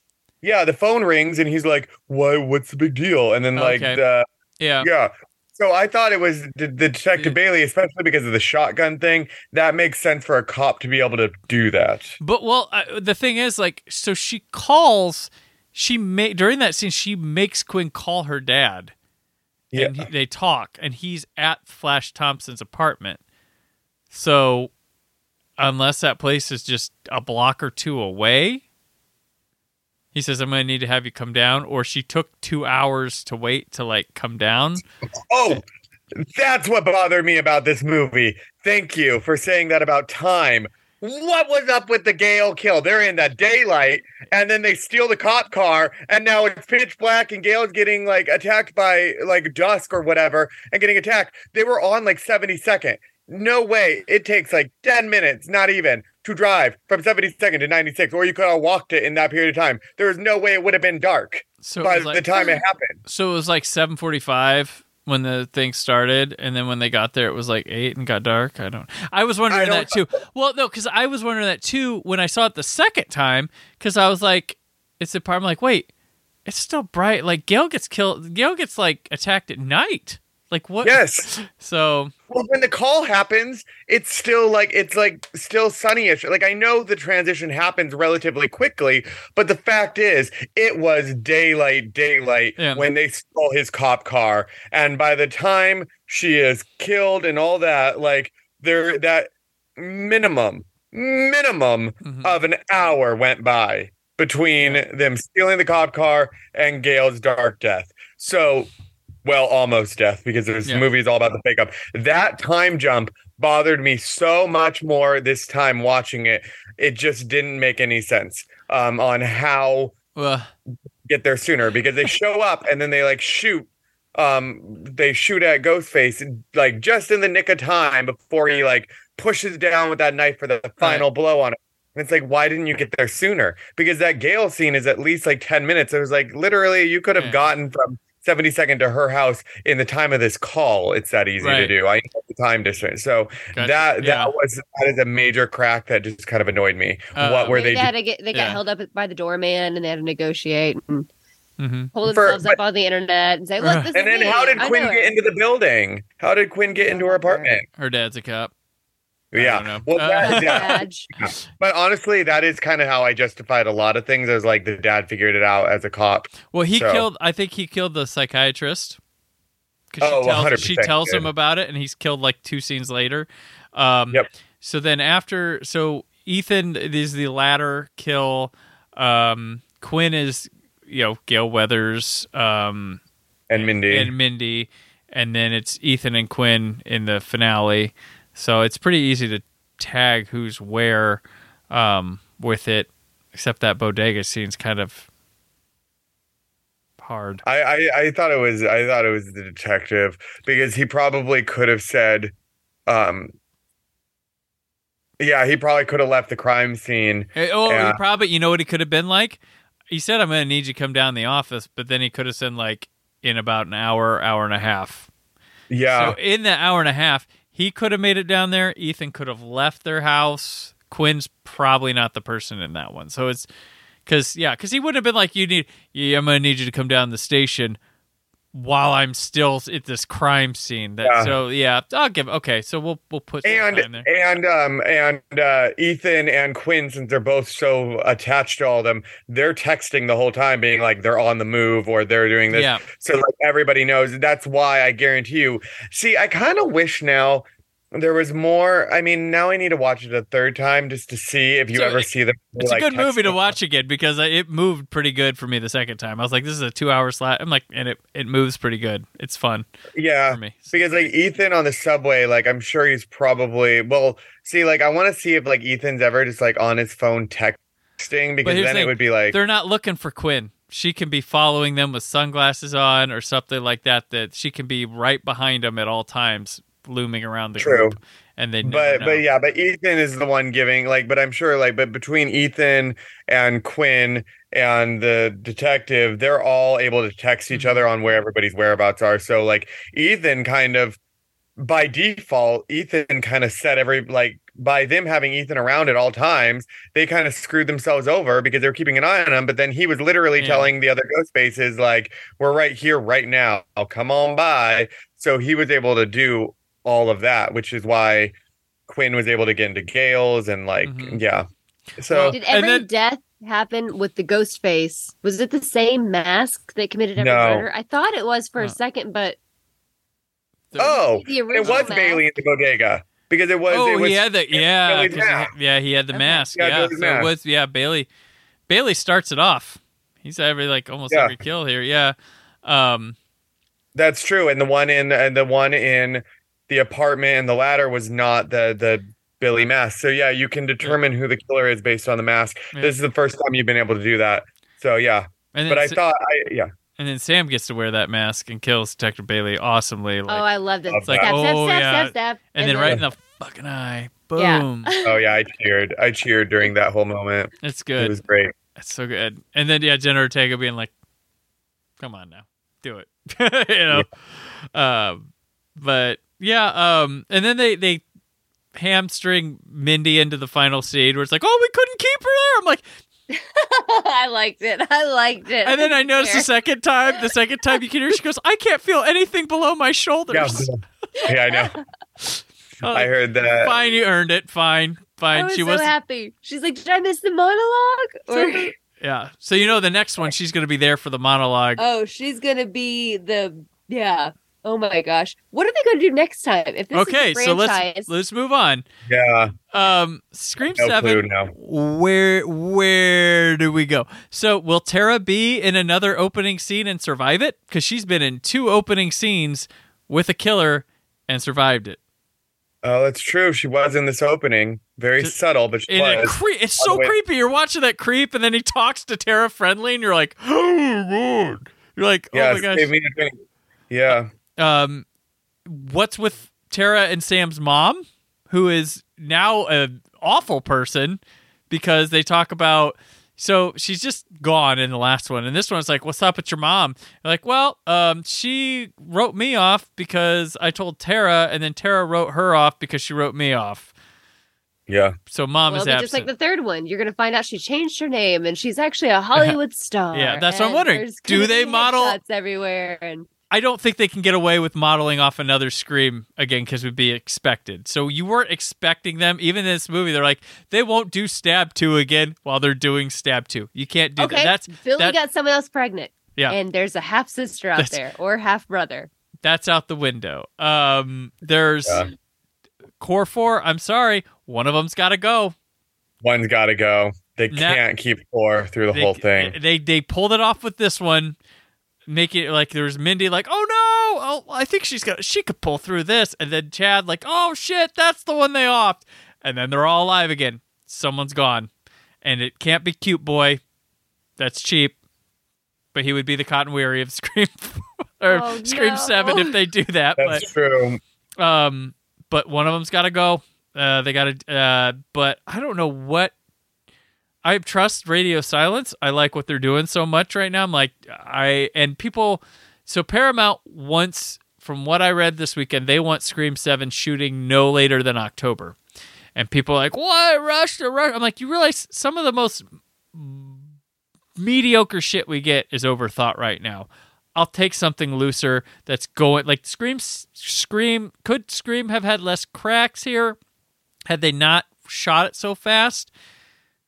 And I don't think they shot it so fast because they were sitting on a movie that got delayed because of COVID and stuff. So people were doing other things. It wasn't like you're right back in the saddle, but also like slashers were never meant to be this overly thought thing. They were like, how do we do this weekend? Go get another one of those Friday the 13th in production. Go do another one. So speed is part of the essence of what makes slashers so fun and great. Scream 2 was rushed. That's my favorite. And stuff. This one was rushed, I guess. It's fine. Like, don't take slashers so damn seriously. Have fun with them. Give them some of the things. We've criticized some of the faults in this movie, but we still enjoy it. We understand what it is. But when you're like sitting there breaking down, the only Scream movie that has credibility of like, they could have actually pulled this off is the first one. Okay? That's the only one that really has the least amount of cracks in it. But like, I'm all for, if everyone's game, go hurry up and make another one. That's fine, because you won't overthink something. You won't have some ridiculous plot of like, well, like the overthought, I Still Know What You Did Last Summer, Scream 3's like chance things that happen. Just go with what you got. If some things are messy, that's fine. As long as I have fun, you keep this cast working like this. I trust it. Like they know what they're doing. Even if you bring back like let's see, Sam goes to a therapy group and she sees Mr. Loomis there because it's like a therapy group for family members of serial killers. Grandpa. And then also her mom's there too, and it's like this whole big family reunion and Scream. That's all I can think of. Scream 3. She goes back to Woodsboro to reconnect with her grandfather, Billy's dad. Yeah. And killings happen again in Woodsboro. I don't think they're going. Yeah, they're not going to go back to Woodsboro. I would stay away from it. I would keep Sydney gone. I don't think Gail needs to come back. If you can find a way that doesn't feel like forced, Kirby could come back. Fine. I think Kirby's coming back no matter what. I think Kirby's coming back. But like, Gail, if they offed her here, I'd have been like okay with it because it was a good scene, like a good fight, a good like Gail Weathers thing to go out on. But she's alive, so maybe a phone call or. So is Gail the opening kill? Is Gail? Will Gail be the opening Christ, kill? That poor woman. I hope she's a true crime podcast. And then they're just listening to it or something, or somebody is. Like, or well, if killer. Oh. I mean, her scene in this would have been one of the best opening kills. Like it, like if the you know, but like they've already like they gave her the best kill sequence and didn't kill her like that, unless they're like, oh, remember when Gail? We thought she was gonna pull through and she died. Yeah, we were sad. Like. Or That's true. Scream 7 opens at Gail Weathers' funeral because she lasted a few months and then died. And Ghostface haunts the cemetery or something. He starts killing people at the cemetery? Yeah, at the cemetery. I don't know. I don't know what a motive could be. We now have revenge on Sam for what she did. So, I don't know. Who comes after who? What? Like, it's interesting. Yeah, I really don't know what. It's not stuff for us to figure out, but geez, it's you ponder, like if I were tasked with writing Scream 7 and I had to bring back these 4, do it like, yeah. Well, then, like, where they would have to, they're cranking it out so quickly, they're going to still be in New York. There's no reason for them to be in New York. Why would they quit school? That was the whole point. I did see people criticizing that they didn't like New York it up. But I like that it felt like a lived in New York. Like I felt like it wasn't like, oh well, we're in Manhattan getting chased by Ghostface, because that's the thing. I think people mostly like they didn't see Manhattan. Like there's more to New York than Manhattan Times Square or whatever. I think that's what people got Central Park. They got Central Park was in there. That you had. They got the Upper West. Like that's all my neighborhood. I felt very connected to New York in this movie. There you go, folks. There. Because I felt like it felt like the lived in New York. Like you had the subway, like a realistic subway scenes. You had the bodega sequence that felt like, you know, an alley, like a restaurant. 100%. Like felt like what people who live in New York do, not like tourist New York. Agreed. Like that's the thing is like that campus would have been. Well, I was confused where they wanted the campus to be. With like if it was that like it had its own subway stop. It had its own subway stop. I noticed in the second one. So I think they were trying to make that seem like it was Washington Square Park area, which would have been West 4th. And then Gail lived Upper West, which makes sense where they were in Central Park on like 72nd when they stole the cop car, because I knew that area. So they covered most of Manhattan. That honestly, most of where I spent my time. I spent most of my time in Greenwich Village and West Village, and I spent most of my time on the Upper West. I rarely ever spent any time in Times Square unless I was going to a Broadway show. That maybe they could do differently in the next one, where they have like Ghostface like inner well, that's true. Maybe if they're trying to do something weird with 7 and following the path of 3, instead of going Hollywood, they go New York would and like do like theater based instead of like a movie production, but a theater production that's happening, and Ghostface terrorizes all of that. Who knows? Maybe like Stab the musical.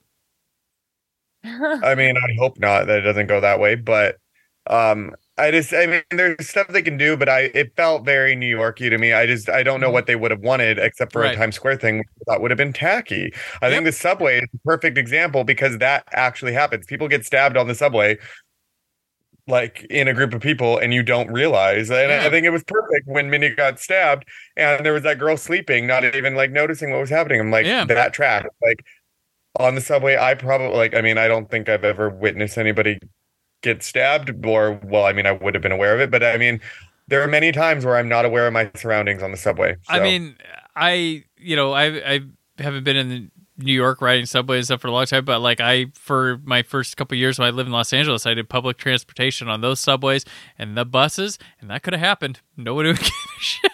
The bus driver wouldn't have known until they called it a night and parked at the station that you were stabbed dead in a bus. Or in the subway, I don't even know if they know people are on it half the time. Like in LA. Like, so it's not as... You can find times on the subway in New York or LA where it's not crowded at all. But even then's even spooky. Because you could get stabbed on a 3-person ride and one's going to just be like, oh, I hope they get me that guy first. And it stops and I'm out. Ugh. And then nobody would check till the end of the night. Like, but yeah, that's the public transportation system. So, so we do think it'll be in New York. In number 7 will be in New York then, probably. I would think they'd keep it going. They got, it worked for a freshness here. There's still a lot of ground to cover with creating sequences that they haven't touched yet there. So, spring break. They're going to go to the Hamptons or Jersey Shore or... Oh my God, Jersey Shore. Yeah, they could do a pier or something. That would be for an interesting sequence. Atlantic City. We're going to Atlantic City, folks.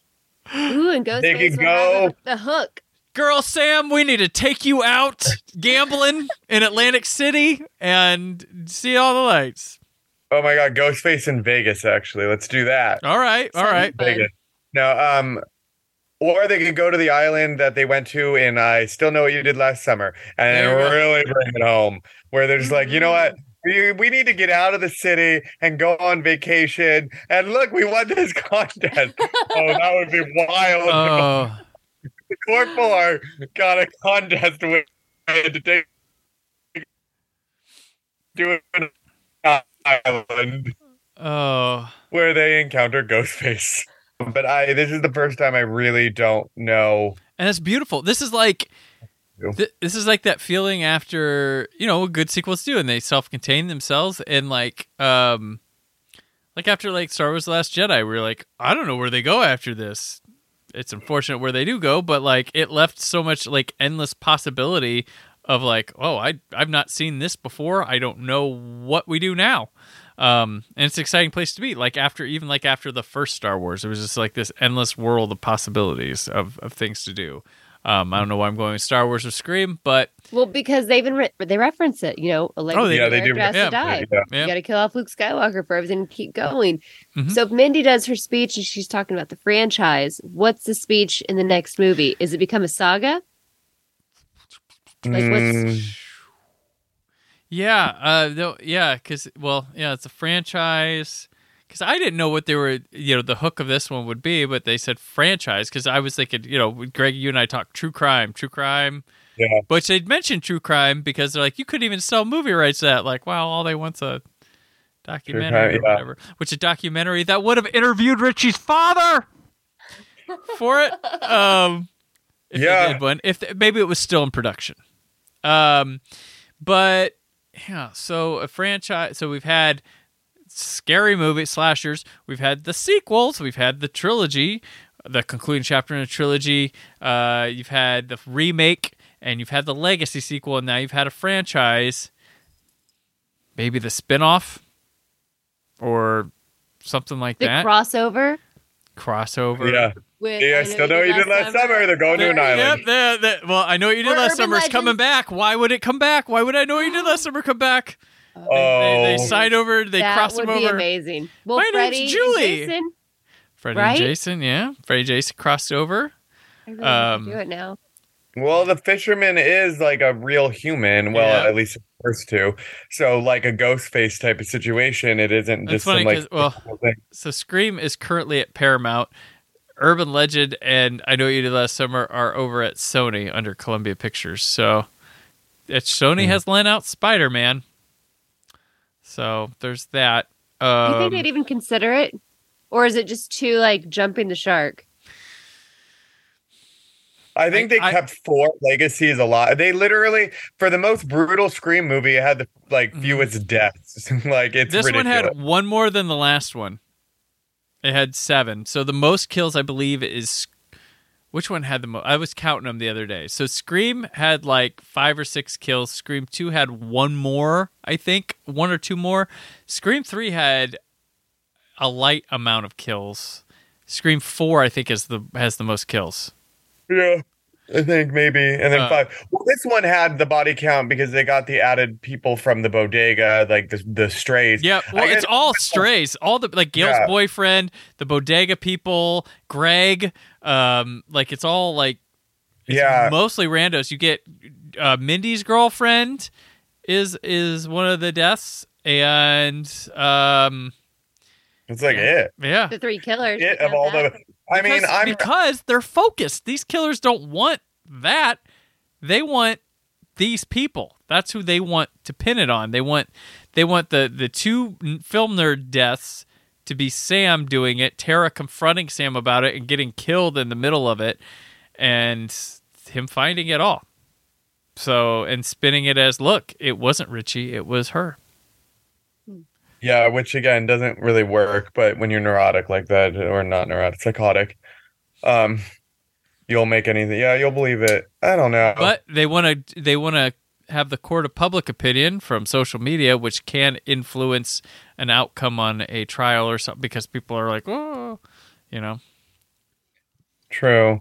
But like, yeah. Although that's the other thing that was kind of funny about this movie, and it's not funny. It's just like everybody was kind of superhuman. Chad surviving still boggled my mind because I paid close attention to his attack, and it's so brutal. And it was like I could barely watch, but I don't know how he would have survived that. I just don't because it's understand. A movie. It's a movie. But then here's the other thing: is Tara got stabbed in the back and in the front. And she's just strolling along without any bandages other than her arm that got like the least stabbed of all of her. Because when she's with Chad, Ghostface stabs her from the behind in the back, and she's like, ah, and then that seems to miraculously like not be a problem. Well, she's immune to the stabbings. Remember the last movie? She got the shit stabbed out of her, went in the hospital, and then now she's immune to them. Now it's just scar tissue. That was her vaccine. Yeah, she had one on her hand, a scar. She did have a scar on her hand? I was going to say, I want to know if they had the continuity They all had scars on them, and I noticed a lot. They had scars randomly on them. Like Mindy had a scar. I think Chad, I saw at one point had there was a scar in the play. I'm like, okay, they're noting that these kids were attacked. Great. It's like that one season of Walking Dead where they all decided, like, let's add scars to everybody since we've been out for a while. I think they're all like suddenly had like noticeable scars to show age or the toughness of what had happened. But yeah. So yeah, Scream 7, very excited. Apparently, if they're shooting when they say they're going to shoot, we'll see it next year. Hopefully they keep these like, non-summer dates going or whatever. Keep it in a time where it can pick up some money. If they're confident enough, it could be the Halloween release next year. Was it weird that this movie, like 6, took place on Halloween? That's like the first time Scream it was Halloween. It was in the Halloween season, yeah. So yeah, that was fine. I mean, that was believable. It added to Ghostface being able to walk around New York, is what it did, and having all the people in the masks for that reason. Which shows how sick our world is, that they were all putting it on, and right. Which you don't go, You're like, no, like he people would murdered do real that. people. It's not just a movie. Yeah, it's not a movie in these, but it is a movie in these. I don't. Yeah, the people who the fact that this group, the core four, is seeing all these Ghostface masks and are like, they're on edge, but they're still a little too comfortable around it. But I guess they've been desensitized for their whole lives because this franchise, the Stab franchise in their universe has been going on, that I guess they're so like used to the mask, but then it like actually happened to them. So how would they incorporate Stab in the next one? Because Stab has been it's the thing that is all the sequels have in common is something to do with Stab. This one has the shrine to the Stab movies and the father of a guy with Richie. Like, what if Sam in the next one's going to court to try to stop a Stab movie being made off of her life? Oh, that's true. There hasn't been a Stab about her, so she's the new like Sydney in terms of now they're doing. But she's trying to prevent it from happening, and then that killer is trying to make it look like she's killing people from the production company because she's trying to prevent it from happening. Oh, that's good. And you can go to whatever city you want. Yep. Where they're having the hearings and stuff about her preventing it. I don't know. And Gail's there because she wrote the book on it and all that stuff. And she wants the movie to get made, unlike Sam. So they're at odds again because you always have to put Gail at odds with everybody. To start your movie. So that would follow 3 as well. That would kind of follow the idea of like a movie thing, only instead of it actually in production, it's trying to stop production of a movie. Interesting. I like. That would be believable to me. Like, I feel like there would be the lawsuits happening, and then the killer is going after people involved in the film. Because let's say they've already got people like director cast and some cast or something, and she's stopping the production maybe, and if you put Gail as the opening kill, it makes sense with this. I don't know, but in Kirby being the FBI, something character witness or something, you could, maybe that's it, and that fits with the Scream 3 mold of there's a Stab movie and Sam's there involved. So and that would also make sense because they've been building up to Sam finally snapping and embracing her dark side. If there's a movie being made about her being evil, then maybe that was the trigger that made her snap, or at least people believe it. So there's more of a target on her back, even though she's not actually the killer. More people believe it now that like she's trying to stop the movie about her being a bad person. They're like, well, if she wasn't a bad person, she wouldn't try to stop the movie. And then they think that she snapped and did it. So, and if Tara is in college still, you could bring the mom in that signed stuff over about her being used because she was like a legal minor still or something, and said the mom was able to sign off against their wishes, so the mom's at odds with them on it. We can meet the mom. But Tara is in college, so I don't think it'll work. I think she's at least do that because she's 18 now. They clearly make that she's a freshman because she's thinking about rushing somebody. So Frankie makes a reference like, oh, freshman here. He does say freshman. So she would be 18 unless she's an old 17-year-old. Not by next year though. Yeah. I was like, because that would be one thing to bring the mom in, that she would have signed Tara. She would have signed Tara's off. dad still alive? Yeah, he's gone. Tara's dad is still alive. It's their parents killing next time. I think he's just going to try to kill the mom. Yeah. There you go. That's without true. The mask, though. So maybe Ghostface. That's true. What if solves the crimes? Yeah. Ghostface solved it. I mean, well, what if the next movie is? Well, then it would be like a pseudo revenge. But what if the next movie is like, Sam and Tara killing Ghostface in the opening? And then it really is the second killer doing like the other killer doing the rest of the movie.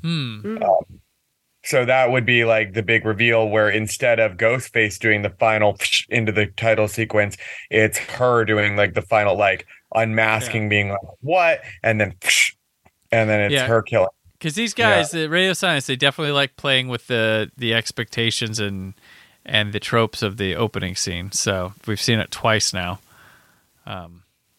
But they do keep stressing that no one is safe, including the leads and all that. So they could try to kill off Sam, like in the opening. That would be the biggest shock of it all. They've spent all this time building up Sam, and then they like wipe her out. Fans would lose their minds because now I think everybody's on board with her. After 5, I don't think they were. I think they would have been like, oh, they killed her in the first like scene, haha, fun. I think after 6, they don't want to see her die. No. Yeah, I mean, any of them. I like all 4. Like, I would say Sam's probably my fave, but like, yeah, all 4 of them are. I'm like, oh, one of them's got to go, but it's gonna suck to watch one of them go. Because Mindy's like my favorite. Mindy, yeah. I just like that she like analyzes everything, and you're on my list. Yep. With her suspects. Yeah. I love it. Yeah, she's taken the whole Randy thing to such a great level. Like, and it's not annoying. It's fun. Jamie Kennedy walked so she could run. Like that's what exactly. That's what it is. Like, because we don't need to introduce the stick, and she's not manic about it. She's like, it's fun and like, yeah, she plays with it a lot, and like, yeah, good on Jasmine Savoy Brown. Like, she has really taken what was one note with Jamie Kennedy and fully fledged it into like a person who's more than the movies, knows the room that she's in with people. Right. Like Randy was always like, every time it's this, every time. And then her, like, she can fit into any scene fine. Like, if you throw Mindy into something, it's going to work.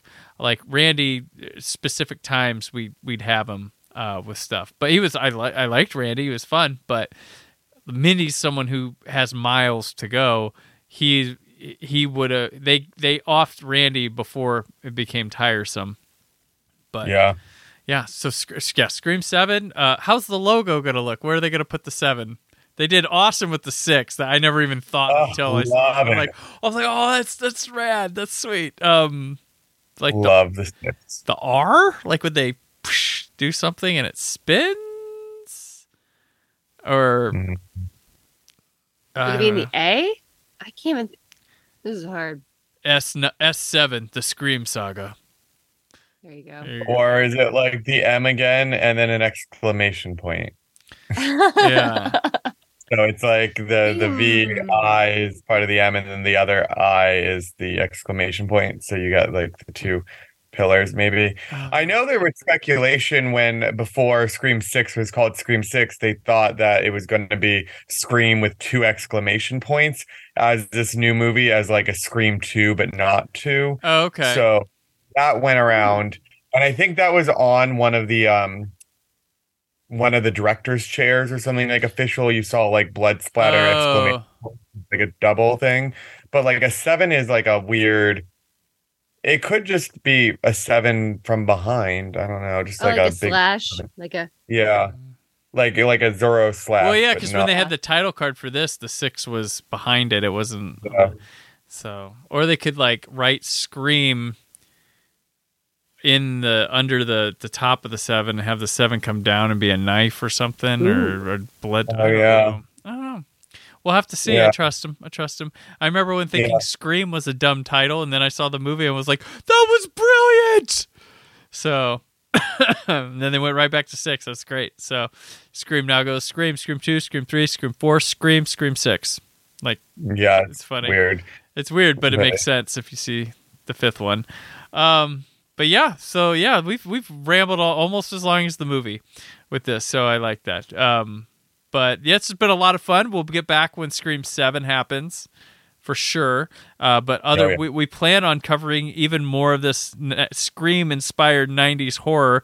We're just getting started or something. Yes. But we'll be back at different times when we have different projects from these that I'm putting together different segments. Like, you know, I don't know if we should do a Katie Holmes segment because she had a couple of things, or other Kevin Williamson, but then Katie Holmes would be in that too. And then there's the other the franchises that resurrected because of Scream, like Halloween and Chucky, Jason. But then it's like wait, because the end of this is Freddy versus Jason, and do we want to do the end of this right away, where the final movie? Because that's where I like to say it ended, because Freddy versus Jason came out in August, and then in September, was it September or was it October, the Platinum Dunes Texas Chainsaw Massacre remake came out, and things changed completely. And then Saw came out the next year, and the J horror, like the Ring, the Grudge, boom, all that Scream stuff was gone, like immediately. Like Freddy vs. Jason is probably like the last high profile. There's probably some stuff that exists past then, but you never know. And Lover's Lane is coming to Blu-ray finally from Arrow Entertainment next. That's also another Hook guy, but it's coming April from Arrow Video. So there's more stuff to go over. But yes, so thank you two for taking on this week by week task. Appreciate that very much. Before we go, give your where can I find you at? Give your Scream rankings as of right now after seeing Scream 6. So we'll go with Greg. Okay, you can find me at the McGoonies, and my rankings is gonna be so hard to do, but I'm gonna go 1, 4. Yeah, I know. 4 is my second choice. 1, 4, 6, 2, and 3 and 5 are tied for very different reasons. Okay, Jessica. Gosh, this is hard. Twitter at Jay and Alsman, Instagram at Jessica Alsman. Number 1 is number 1. Oh gosh, 1, 5, 4, 6, 2, 3. No, I can't do this. You know what? That's fine. I'll leave it there. All right. That's hard. Me, Twitter, Instagram at BritForKHD, written work on whysoblue.com. I got 2, 1. This is where I don't know 6 or 5 yet, but I'll go 6, 5, and then 3, 4. You have 4 your end. Yeah, 4 is the only one. Like, I'm liking it more as years go by, but that's the only one that's the only one I left the theater disappointed of all the Screams. Like, that is like 3. When I saw it opening weekend, I was like, oh, it was okay. And that one's like, in estimate, like, it's gone down as years has gone by. 4's gone up a little. Wait, did I have 4 at the end? I meant 4-3. Sorry, 4 is not at the end. Okay. 4-3. Okay. 4-3. But 4 is really the only one I've left like, after. Still not crazy about it, but I appreciate it more as it goes on. Easily, it's watchable. Like, all these, like, can be put on and watched. Even 3, like, as I said, like, because it's got strong factors to it. But that would be now. But like 6 and 5 are in this weird spot of like, I think I like them the same, but I don't know which I'd pick over the edge. So right now I'm high on 6, so I'll go with 6, 5. Even though I really like what's going on right now. I'm in a very similar spot to after 1 and 2 coming out back in the 90s. So I'm like, I'm redoing this. 1, 2, 5. You just bumped 3. 2 up a lot. Yeah. I really did like 2. You had that in 5th place. I forgot about it. Second place? It still was fun and had all the original core and Dewey. So it's like 1 and 2. I will always stick by 1 and 2 and then fight for the finish everybody else. How's that? Oh my gosh. Oh, wow. 4. I'm the only one standing up for 4. You had it in your second spot and now I do. But here's the thing though. If we're talking quality of movies, it's a very different list for me than watchability of movies. Okay. Because if it's watchability, then it's like 1, 4, 3, then probably 2, 6, 5. Like 5 I've seen a few times, but like I don't feel like I'm clamoring to watch it more. And 2, I think is actually a pretty strong movie. I just don't really enjoy watching it over and over for some reason. But 3 is so campy and over the top that it's such an easy watch. And 4 is such an easy watch. So that's where it gets tricky, is like a lot of really good movies I don't want to watch all the time, but a lot of like ridiculous movies I do want to watch a lot. I get you because it'll take your attention away from what you're trying to do with background on. Exactly. That's the best part. Now that it's a franchise, you don't have to decide what's your favorite because it's all about your mood at that time. Yep. There's always number one for how you feel. Mm-hmm. Yep. But I stand by 4 being good. So there we go. Fair enough. But we have fun. We like these movies. We like the franchise, all this stuff, and we've gone through. It's better than Urban Legend. It's better than I Know What You Did Last Summer. As we went through those, like it's a clear jump in the Scream movie, even the worst of Screams from those other movies. Even though I think the production value in that first I Know What You Did Last Summer is up there with the Screams. I don't think the script is as good or clever, but that first I Know What You Did Last Summer, and I think the 2 Urban Legends are pretty fun, though still were far away from Scream territory with them. There's just a lot of magic that happens, and I know what you did last summer, like the vanishing tricks. Yeah. And I'm very excited to talk about Valentine with the two of you when we get there, because I do like that one quite a bit. So I like Valentine.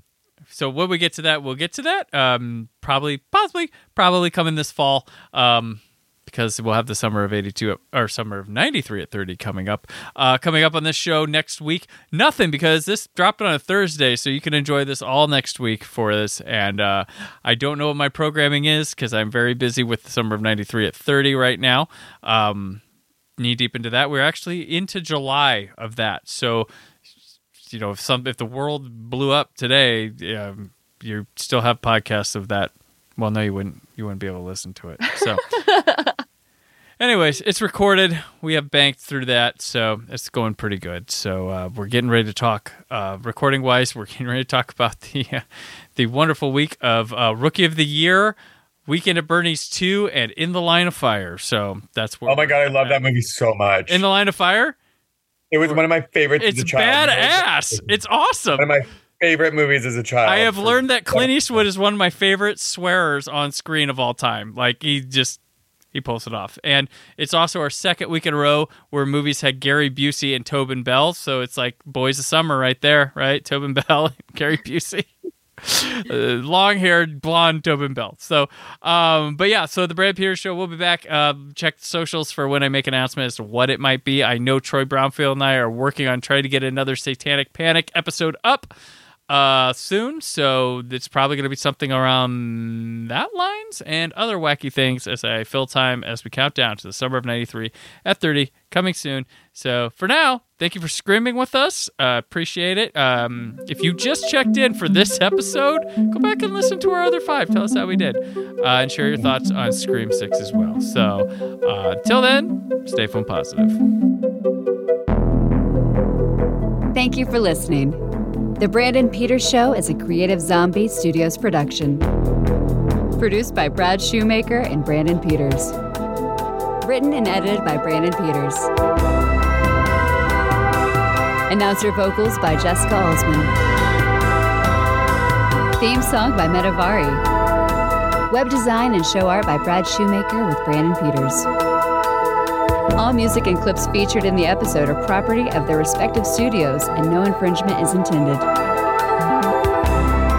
Additional information on this and other episodes at BrandonPetersShow.com. For any inquiries, press opportunities, or sponsorship, contact mail at BrandonPetersShow.com. The show is available on Apple Music, Spotify, or anywhere podcasts are found.